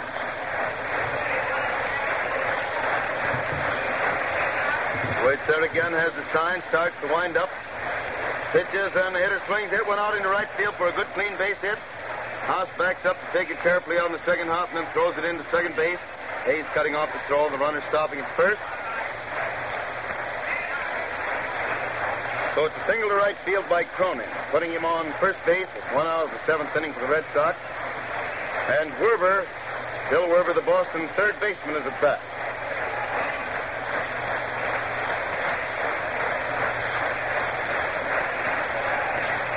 Cronin on first base, 1 out in the 7th inning. Werber at bat, and Bill takes a strike over the outside corner across the waist. 1 strike on Werber.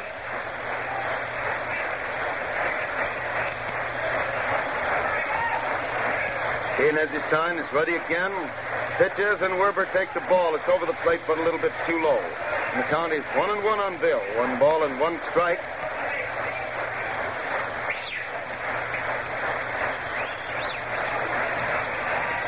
Kane takes quite a while. Finally has his sign again. He's ready.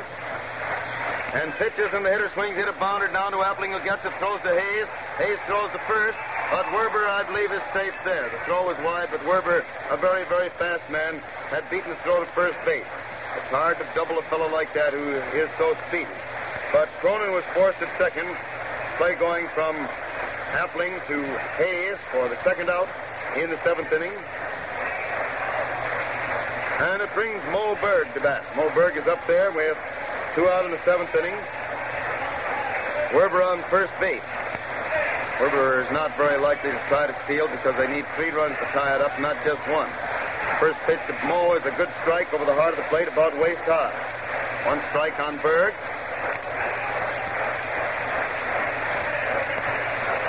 Kane throws to first base as Werber steps off the bag, but he just stepped right back on again, was there well ahead of the throw.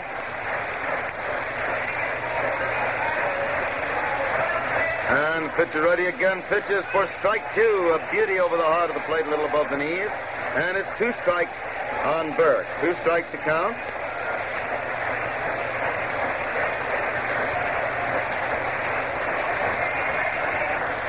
Kane has his sign again. Pitches, and the hitter swings, hit one hard out to Hayes, who comes up with it, tosses to Appling, and Werber is forced at second for the third out. He started to throw it to Appling, saw Luke wasn't there, and then acted as though he might turn and throw to first base, but Luke got over there, so he threw to second to make the 4th play for the third out. So it's no runs, 1 hit, 1 man left on base in the first half of the 7th inning.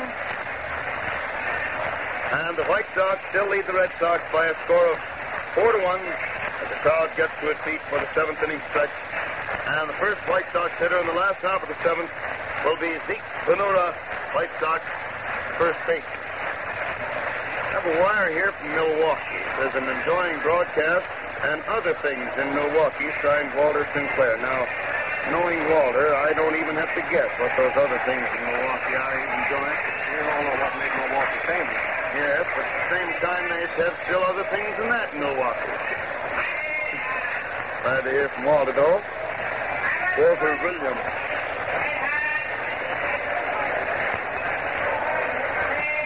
Ventura stands there as Oscar Miller warms up that pitcher. Berg finally gets out there.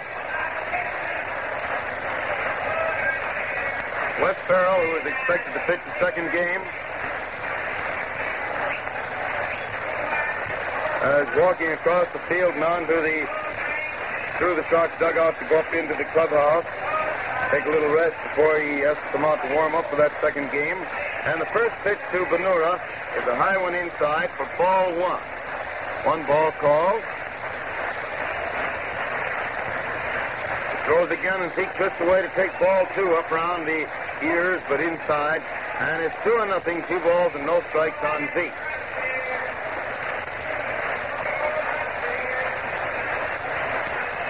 Russell throws again for ball 3 wide and low, and it's 3 balls and no strikes on Ventura.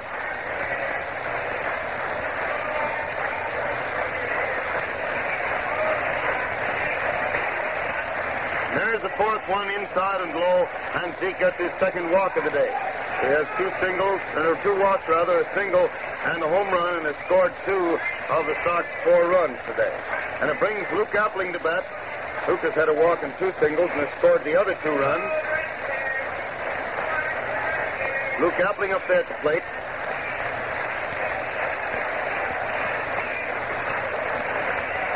And they're watching the plate. Takes a look at first, finally swings around in the slab. Pitches, and the hitter takes a strike over the inside corner about waist high. 1 strike on Appling.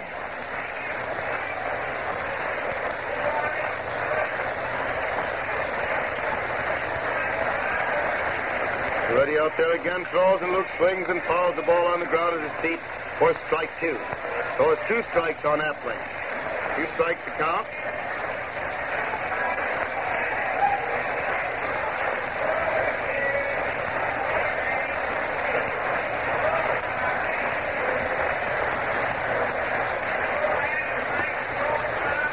2 strikes to the count with the pitcher ready again. He takes another look at first, throws, and Luke fouls this one down against the front of the stands, down beyond first base. Fouls out into right field, and it's still 2 strikes on Appling.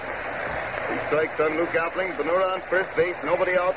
In the 7th inning for the White Sox, and the Sox are leading the first game of the doubleheader by a score of 4-1.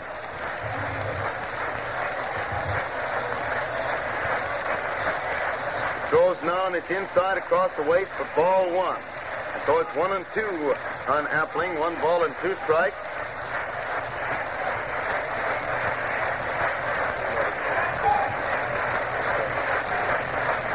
One and two, and the hitter swings the next one to drive it out into center field for another base hit. Zeke again slows up to make sure the ball isn't caught, and then goes only as far as second base. And it's Appling's 3rd hit in 3 technical times at bat. The other time up, he got a walk. White Sox have runners on first and second. Nobody out in the 7th inning, and Jackie Hayes is at bat. Hayes up there at the plate.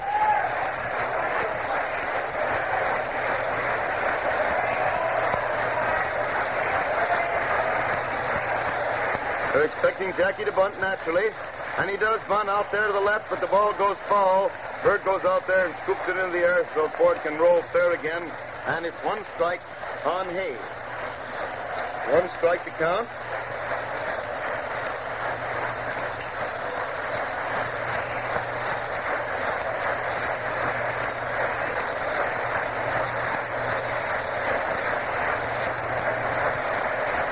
Right fielder Cook had torn way in there and was out there to back up first base on any play there, but he's back out to his position. They're still expecting Hayes to bunt those runners around if he can. Russell steps off the rubber, but the runner dashes back, but there's no play. Now the shortstop trying to hold Benura out there, and Hayes does bunt the ball down to Werber, who gets it, throws to first, and it's a good sacrifice by Hayes.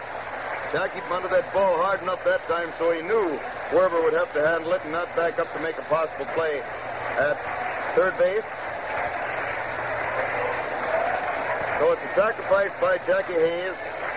Play going from Werber to Fox for the first out in the 7th inning, moving Benura to third base and Appling to second.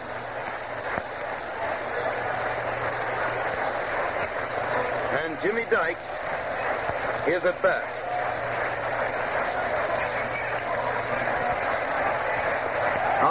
They're going to walk Jimmy, fill the bases, and take a chance on Luke Sewell. Ball 1, ball 2. Going to walk him on purpose to fill the bases. The only logical thing to do at a time like this. Dykes, the dangerous hitter, hasn't had a hit yet today. And liable to break up the ball game right here and now, so they'd rather have the bases full. It's no reflection on Sewell's hitting ability, but they'd rather have force plays foul as possible all the way around the line. A double play at every base.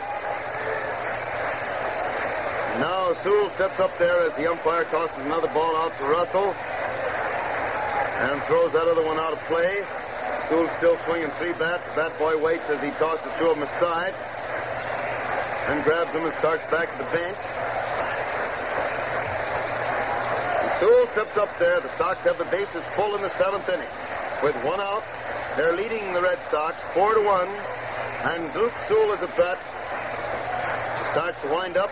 Throws, and Luke swings, hit the ball out past the shortstop. Cronin manages to knock it down, and then turns and throws to third after recovering it.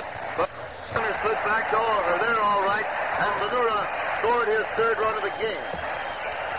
Cronin knocked that ball down way back at second base on a great play. There was no chance of getting the ball. What? Apparently they're calling it a boot.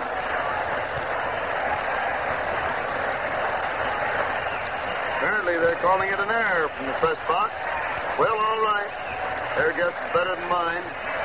The ball was hard hit way out back of second base. Cronin went back and managed to knock it down, but couldn't handle it. So they call it an error, and 1 run scores. Now Kane pushes the ball through to right field for the base hit.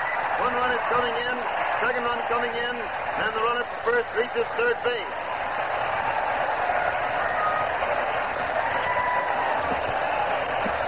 Home this inning. White Sox now leading the Red Sox 7-1 in the 7th inning, and they still have runners on first and third as the pitcher starts in from the right field bullpen.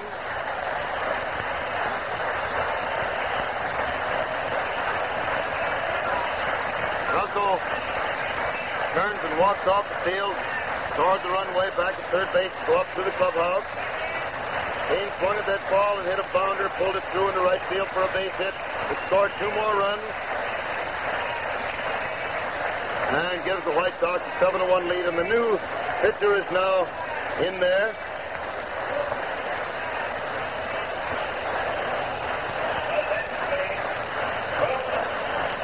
And it's Wilson. That's who it is. Wilson is the pitcher. First man he has to face is Rip Radcliffe.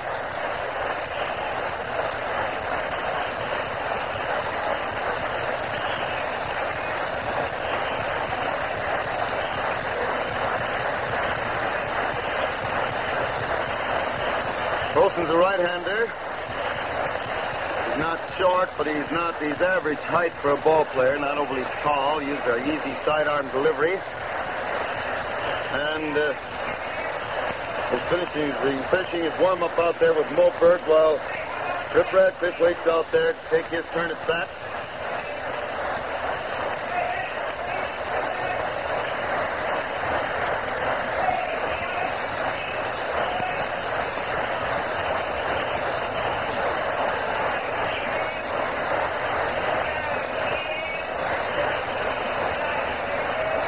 Wilson's still throwing, but he indicates, I think, that he's all ready. So Radcliffe steps up there to the plate, and he's ready to go in the last half of the 7th inning. White Sox have 3 runs home this inning, 1 out, and still have runners on first and third. Radcliffe at bat. He throws, and Ripper jumps way back to take it inside across the waist for ball 1. 1 ball called.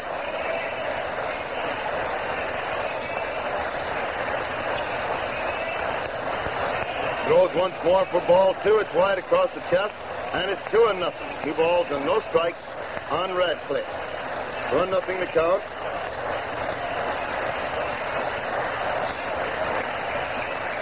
It throws again, and Radcliffe swings in a line drive right out to the second baseman, who turns and throws to first, but Kane apparently just got back in time. Just managed to get back there with a line drive by Radcliffe right straight at Kroner, who held the ball for a minute and then saw that Kane was standing off the base and not getting back. So he threw over there, and Kane made a leap for first base and got in there in time. So it's 2 out in the 7th inning for the Sox. Runners on first and third with 3 runs home. They're leading the Red Sox 7-1, and Mike Krivich is at bat. Mike takes the curveball wide and low for ball 1. 1 ball called.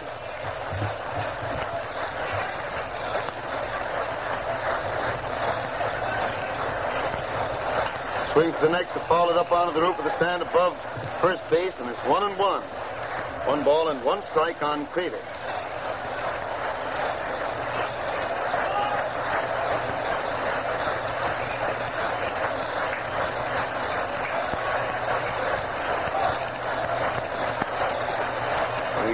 Wilson throws again, and this one's inside and low. It gets away from the catcher, but only a few feet. And he whips off his mask and grabs the ball, but the runners were holding their bases. So it's 2 balls and 1 strike. 2-1 on Little Mike. Berg is pulling on his cap. Now pulling on the mask. Slips on the glove and cuts the pass sign to Wilson again. Has it. Wilson's ready, pitches, and Krivich swings at a drive out to right center, but the center fielder Kramer gets over there fast to make a catch of that line smash for the 3rd out. The ball was well hit, but Kramer got over in time to get. That ends the 7th inning.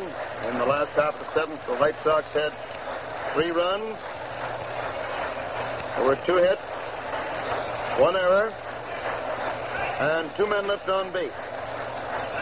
And the score is 7-1 in favor of the White Sox over the Red Sox at the end of the 7th inning.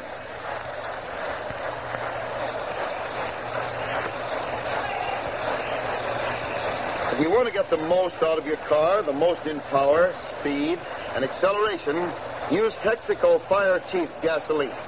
Fill up the tank with Fire Chief and watch the hills flatten out. You'll be ahead of the crowd when traffic lights change. On the open road, you'll show your heels to anyone. Broadcast of the White Sox-Boston doubleheader comes to you direct from Comiskey Park, home of the White Sox in Chicago, as a presentation of your neighborhood Texaco dealer, distributor of Texaco Fire Chief gasoline. The broadcast comes with the permission of the White Sox and the Red Sox to stimulate interest in our national game and in your own local baseball team. This is WCFL at Chicago. Mel Almada is batting in place of Wilson to start the 8th inning.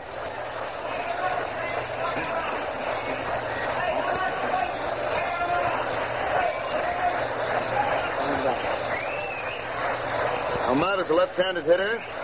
Takes the first pitch for a good strike over the heart of the plate, waist high.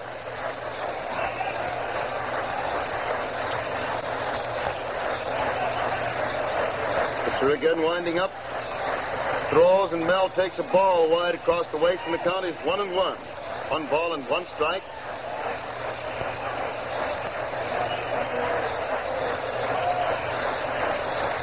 They're out there getting his sign again, throws, and Mel swings and misses a curveball inside, and it's 2 strikes. 1 ball and 2 strikes on Almada.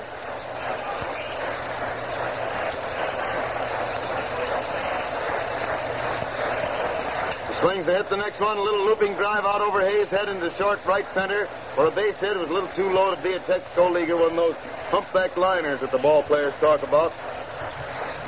Swing line drive into short right center for a base hit for Almada, putting him on first base with nobody out in the 8th inning, and Cook is up there at the plate.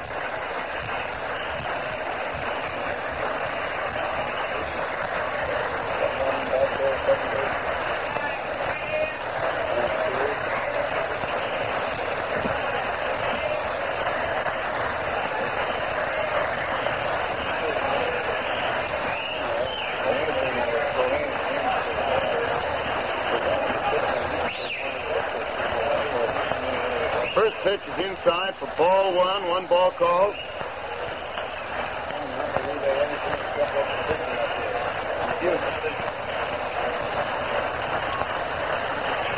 And there's ball 2. The count is 2-0. 2 balls and no strikes on Cook.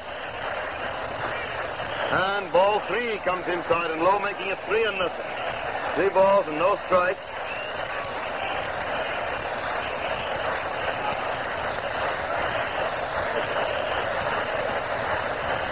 And now a strike comes over the plate, and it's 3-1. 3 balls and 1 strike.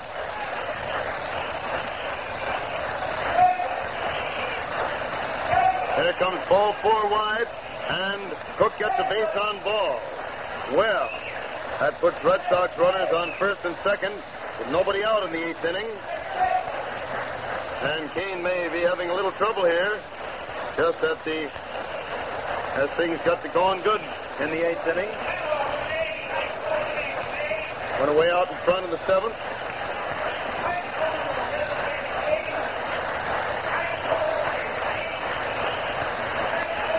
And the first pitch is a strike over the outside corner for Kramer. 1 strike to count.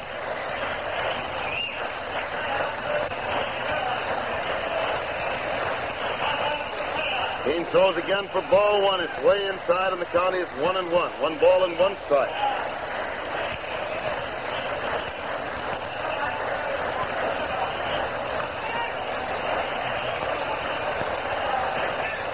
One and 1 the count.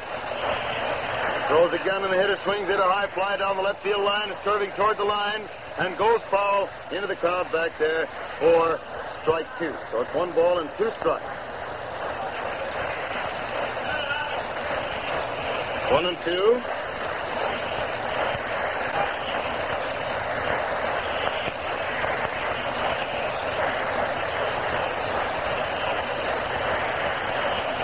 King gets another ball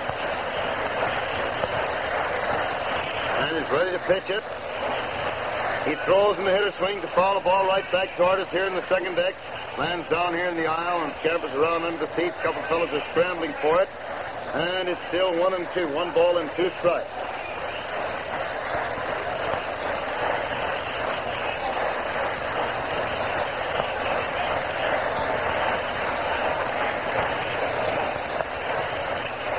Hits the next one, a high fly in a short center field. Krivich is coming in hard, but Hayes cuts over between him and the shortstop Appling, who is tearing out there. Hayes to get the ball out of the sun and followed over to make the catch for the first out in the inning.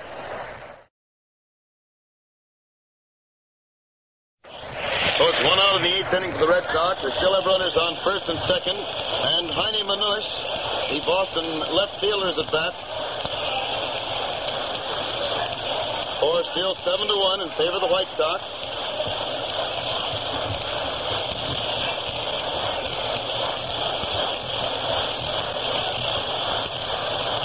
Pitcher still looks at second and throws, and the hitter swings a long high fly to center field, but Krivich is waiting back there. Has it for the second out. The runner from second is going to third, and Krivich long throw into second base holds Cook at first base. So it's 2 out in the 8th inning for the Red Sox. They still have runners on first and third. And Jimmy Fox is at bat. Jimmy still stands there talking to the umpire about something or other. Finally steps up to the plate.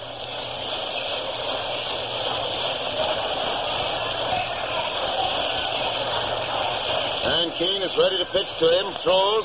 Jim takes the curveball wide for ball 1. 1 ball called. The shrill whistle you hear every so often, of course, is caused by Al Shack down there in the coaching line, and some of the fans in the stands then usually answer him. He throws again, and Fox gets ball 2. Another curveball wide and low. So it's 2-0 on Jim. 2 balls and no strikes.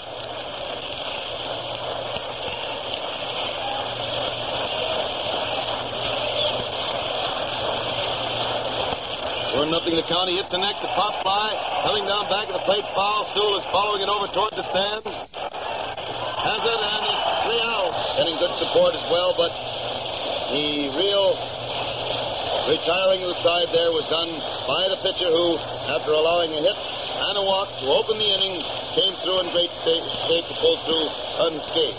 No run, 1 hit, 2 men left on base in the first half of the 8th inning. And the score is still 7-1. White Sox leading Boston as the White Sox come to bat in the last half of the 8th inning with Muehlhaus, the first hitter, and a new pitcher in there for the Red Sox. Had a call asking about the estimate of the crowd. The best guess we can give is about, I would say, 32,000, possibly. It runs between 30 and 35, so any number in there would be a good guess. Henry is the pitcher now for the Red Sox.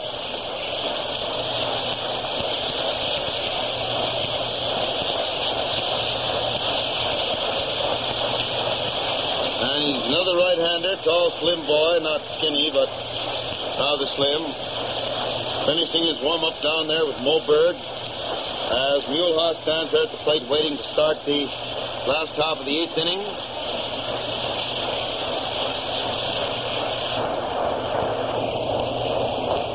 Pitcher gets the ball after it's been thrown to second base. We're ready to go in the last half of the 8th.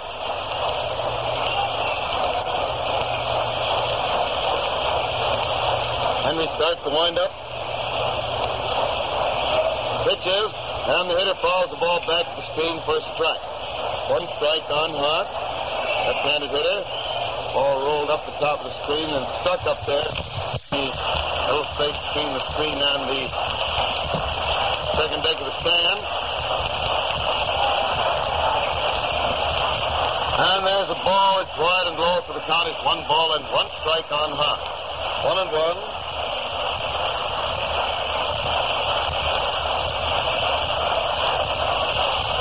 Again, pitches and Mule swings. Here's the beauty down the left field line, going way on down to the corner. Comes off the front of the canvas, and Mule is easily pulling up at second base. A double just inside the left field foul line, and it puts Haas on second base to open the 8th inning, bringing Pete Benura to bat. Duke with 2 walks, a single, and a home run, and he scored 3 runs.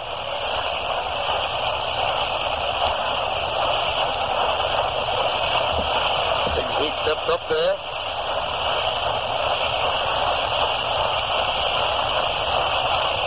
Turns around, looks at second, pitches, and Zeke swings to foul the ball out of the roof of the stand above and to the left of the plate, and it's strike one.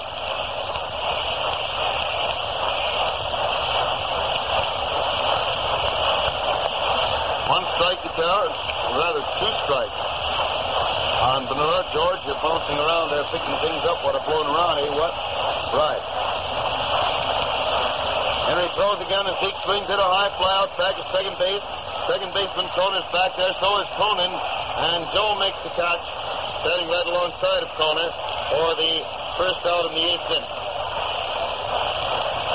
One out in the eighth inning for the White Sox, and Luke Appling getting a nice hand as he comes up there with his record of 1 walk, 3 singles, and 3 runs in this ball game.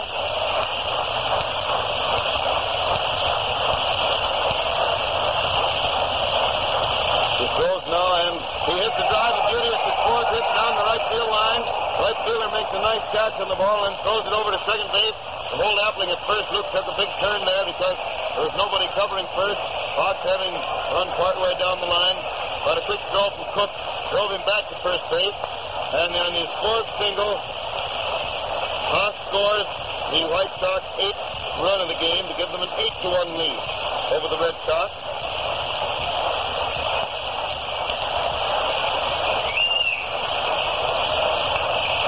And Jackie Hayes is up there at the plate. Hayes at bat. Jackie swings, hits a long drive down the left field line, but it's going foul and lands back in the left field seat. Foul for strike one. One strike on Hayes.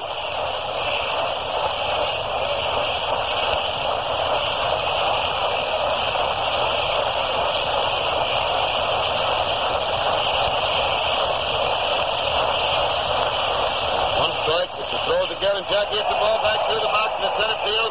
Another base hit. Appling makes the turn. The center fielder gets the ball and throws it right back in, and he hops back second in a hurry. That's Hayes' third hit besides the sacrifice. Got Jackie out just once. The charge against him, that was when he struck out in the third inning. The White Sox have runners on first and second with 1 out, 1 run already home in the 8th inning. And Jimmy Dykes is at bat. Dykes the hitter. Throws, and Jim takes the curveball for a ball. It broke sharply down over the plate, too low. And it's 1 ball called on Dykes.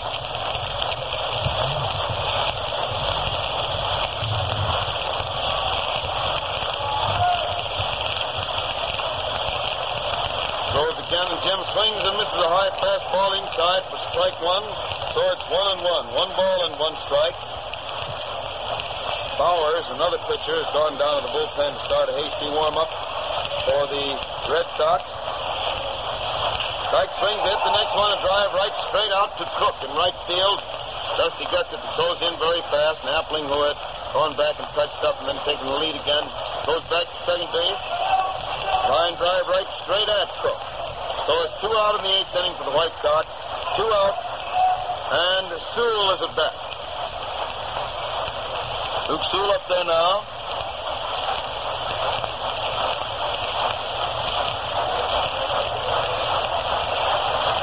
He watches the man at second and throws.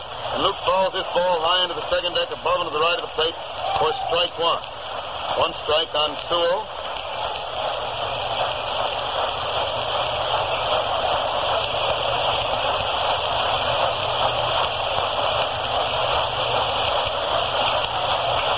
Out there again. And there's a ball wide and low for the count is 1-1. 1 ball and 1 strike. 1 ball and 1 strike. Sewell swings again to hit a bounder out into left field for a base hit. Runner from second is around third on his way in. And the left fielder got the ball and threw it over to third base. There was nobody there covering. Werber was over in the shortstop position for some reason or other, and Cronin was over out in left field where that ball had gone, and the pitcher hadn't gone over to cover, so Manouche got the ball and threw it over to third base, and he gets an error on the throw. Through no fault of his own, there was nobody covering there. It's a single to left field by Sewell. His fourth hit in a row, by the way. It scores Appling. Now Keane is up there getting a nice hand. He steps up there. Scored Appling and put Hayes on second, and then the two runners advanced to base when the left fielder threw the ball at an uncovered third base. Keane hits the first pitch for a high foul, and Werber drops it. Down back to third base. Werber is having a very bad day out there, and he dropped that foul after being right under it.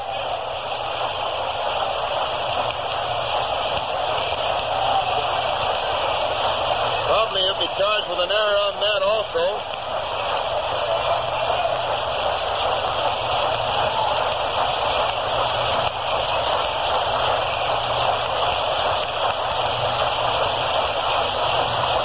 And here we have Kane at bat again with the next one, an inside for ball one. So the count is 1-1. Of course, Shook was going to be out that time, but he wasn't. 1 ball and 1 strike. And he hits another foul down the left field line, but back into the seats this time, and it's 1-2.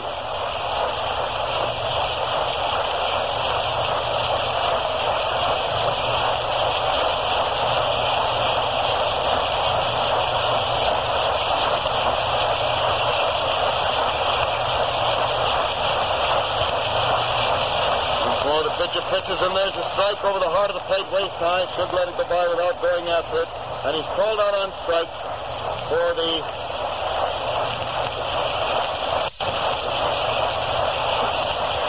third out in the 8th inning. Apparently there's no error called on Werber on that foul because the wind blew it. Apparently the wind is very treacherous today, blowing first one way and then another, and they didn't call an error on him. But in the last half of the 8th inning, the White Sox had 2 runs, 4 hits, with 1 error, and there were 2 men left on the base. The error did not cost a run, and the score is now 9-1 in favor of the White Sox at the end of the 8th inning. And here's one more correction in the scoring. We checked up with Wayne Otto, a good old T-Bone, the official scorer over in the press box. On the one that Sewell hit in the 7th inning, that somebody mistakenly relayed to us as an error. That was not an error, so in your technical scorebook, you people are keeping score, you can change that time at bat of Sewell's in the 7th inning to a hit. And also that scored Benura, put Appling on third, and Dykes on second, so there was no error there. Now we're ready to go in the 9th inning with Kroner at bat taking the first pitch inside and low for ball 1. 1 ball called. And the pitcher winds up, throws for a strike over the heart of the plate, knee high, making it 1-1.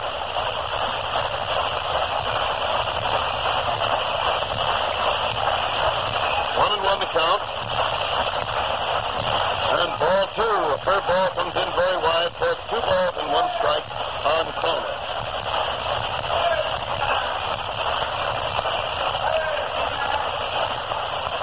Kane's next pitch is ball 3 high and wide, so it's 3 balls and 1 strike, 3-1.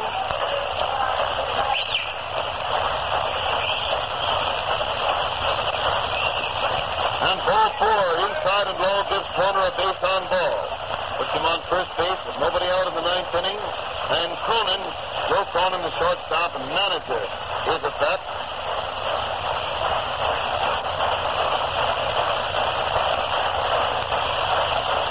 Kane stands there rubbing up the ball as he waits to pitch to Joe.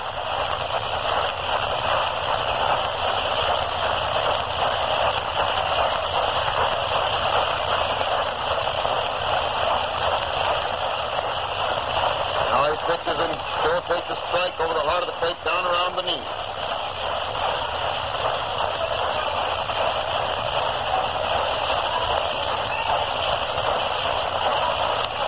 Joe watches first and throws again for strike 2. A beauty letter high, about waist high over the heart of the plate, and his 2 strikes on Kroner. 2 strikes to count.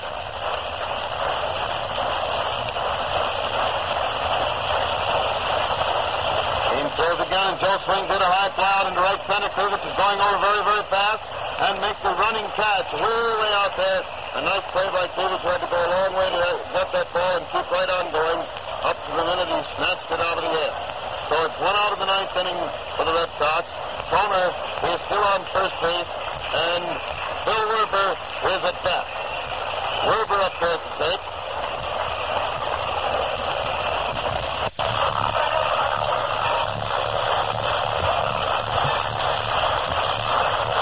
He gets ready to pitch the first one, throws. Werber swings a high fly in the short center field. Appling is back in the grass, calling for the ball. Has it, and it's 2 out of the 9th inning. Luke went pretty well back for that. Hayes started back also, but then raced over to cover second. Sykes is also tearing over there. Do the same thing. So it's 2 out of the 9th inning for the Red Sox. Kroner is still on first base. And Moberg at the bat. Berg up there. Throws the first one, and Mo swings the top fly coming down foul to the left to plate. Sewell is jogging back under it as the wind takes it. Gets it. It's 3 out, and the Sox win the ball game by a score of 9-1. And Kane pitched himself a great ball game to do it. These two athletic pitchers have certainly done a grand job for Jimmy Dykes, which is one of the nicest testimonials I know for the way the athletic players themselves felt about Jimmy, and after he left the club, how they all wanted to come here and pitch for it. He totals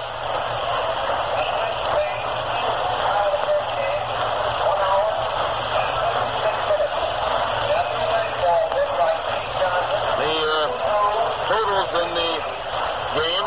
White Sox had 9 runs, 16 hits, no errors. And they had 12 men left on the bases.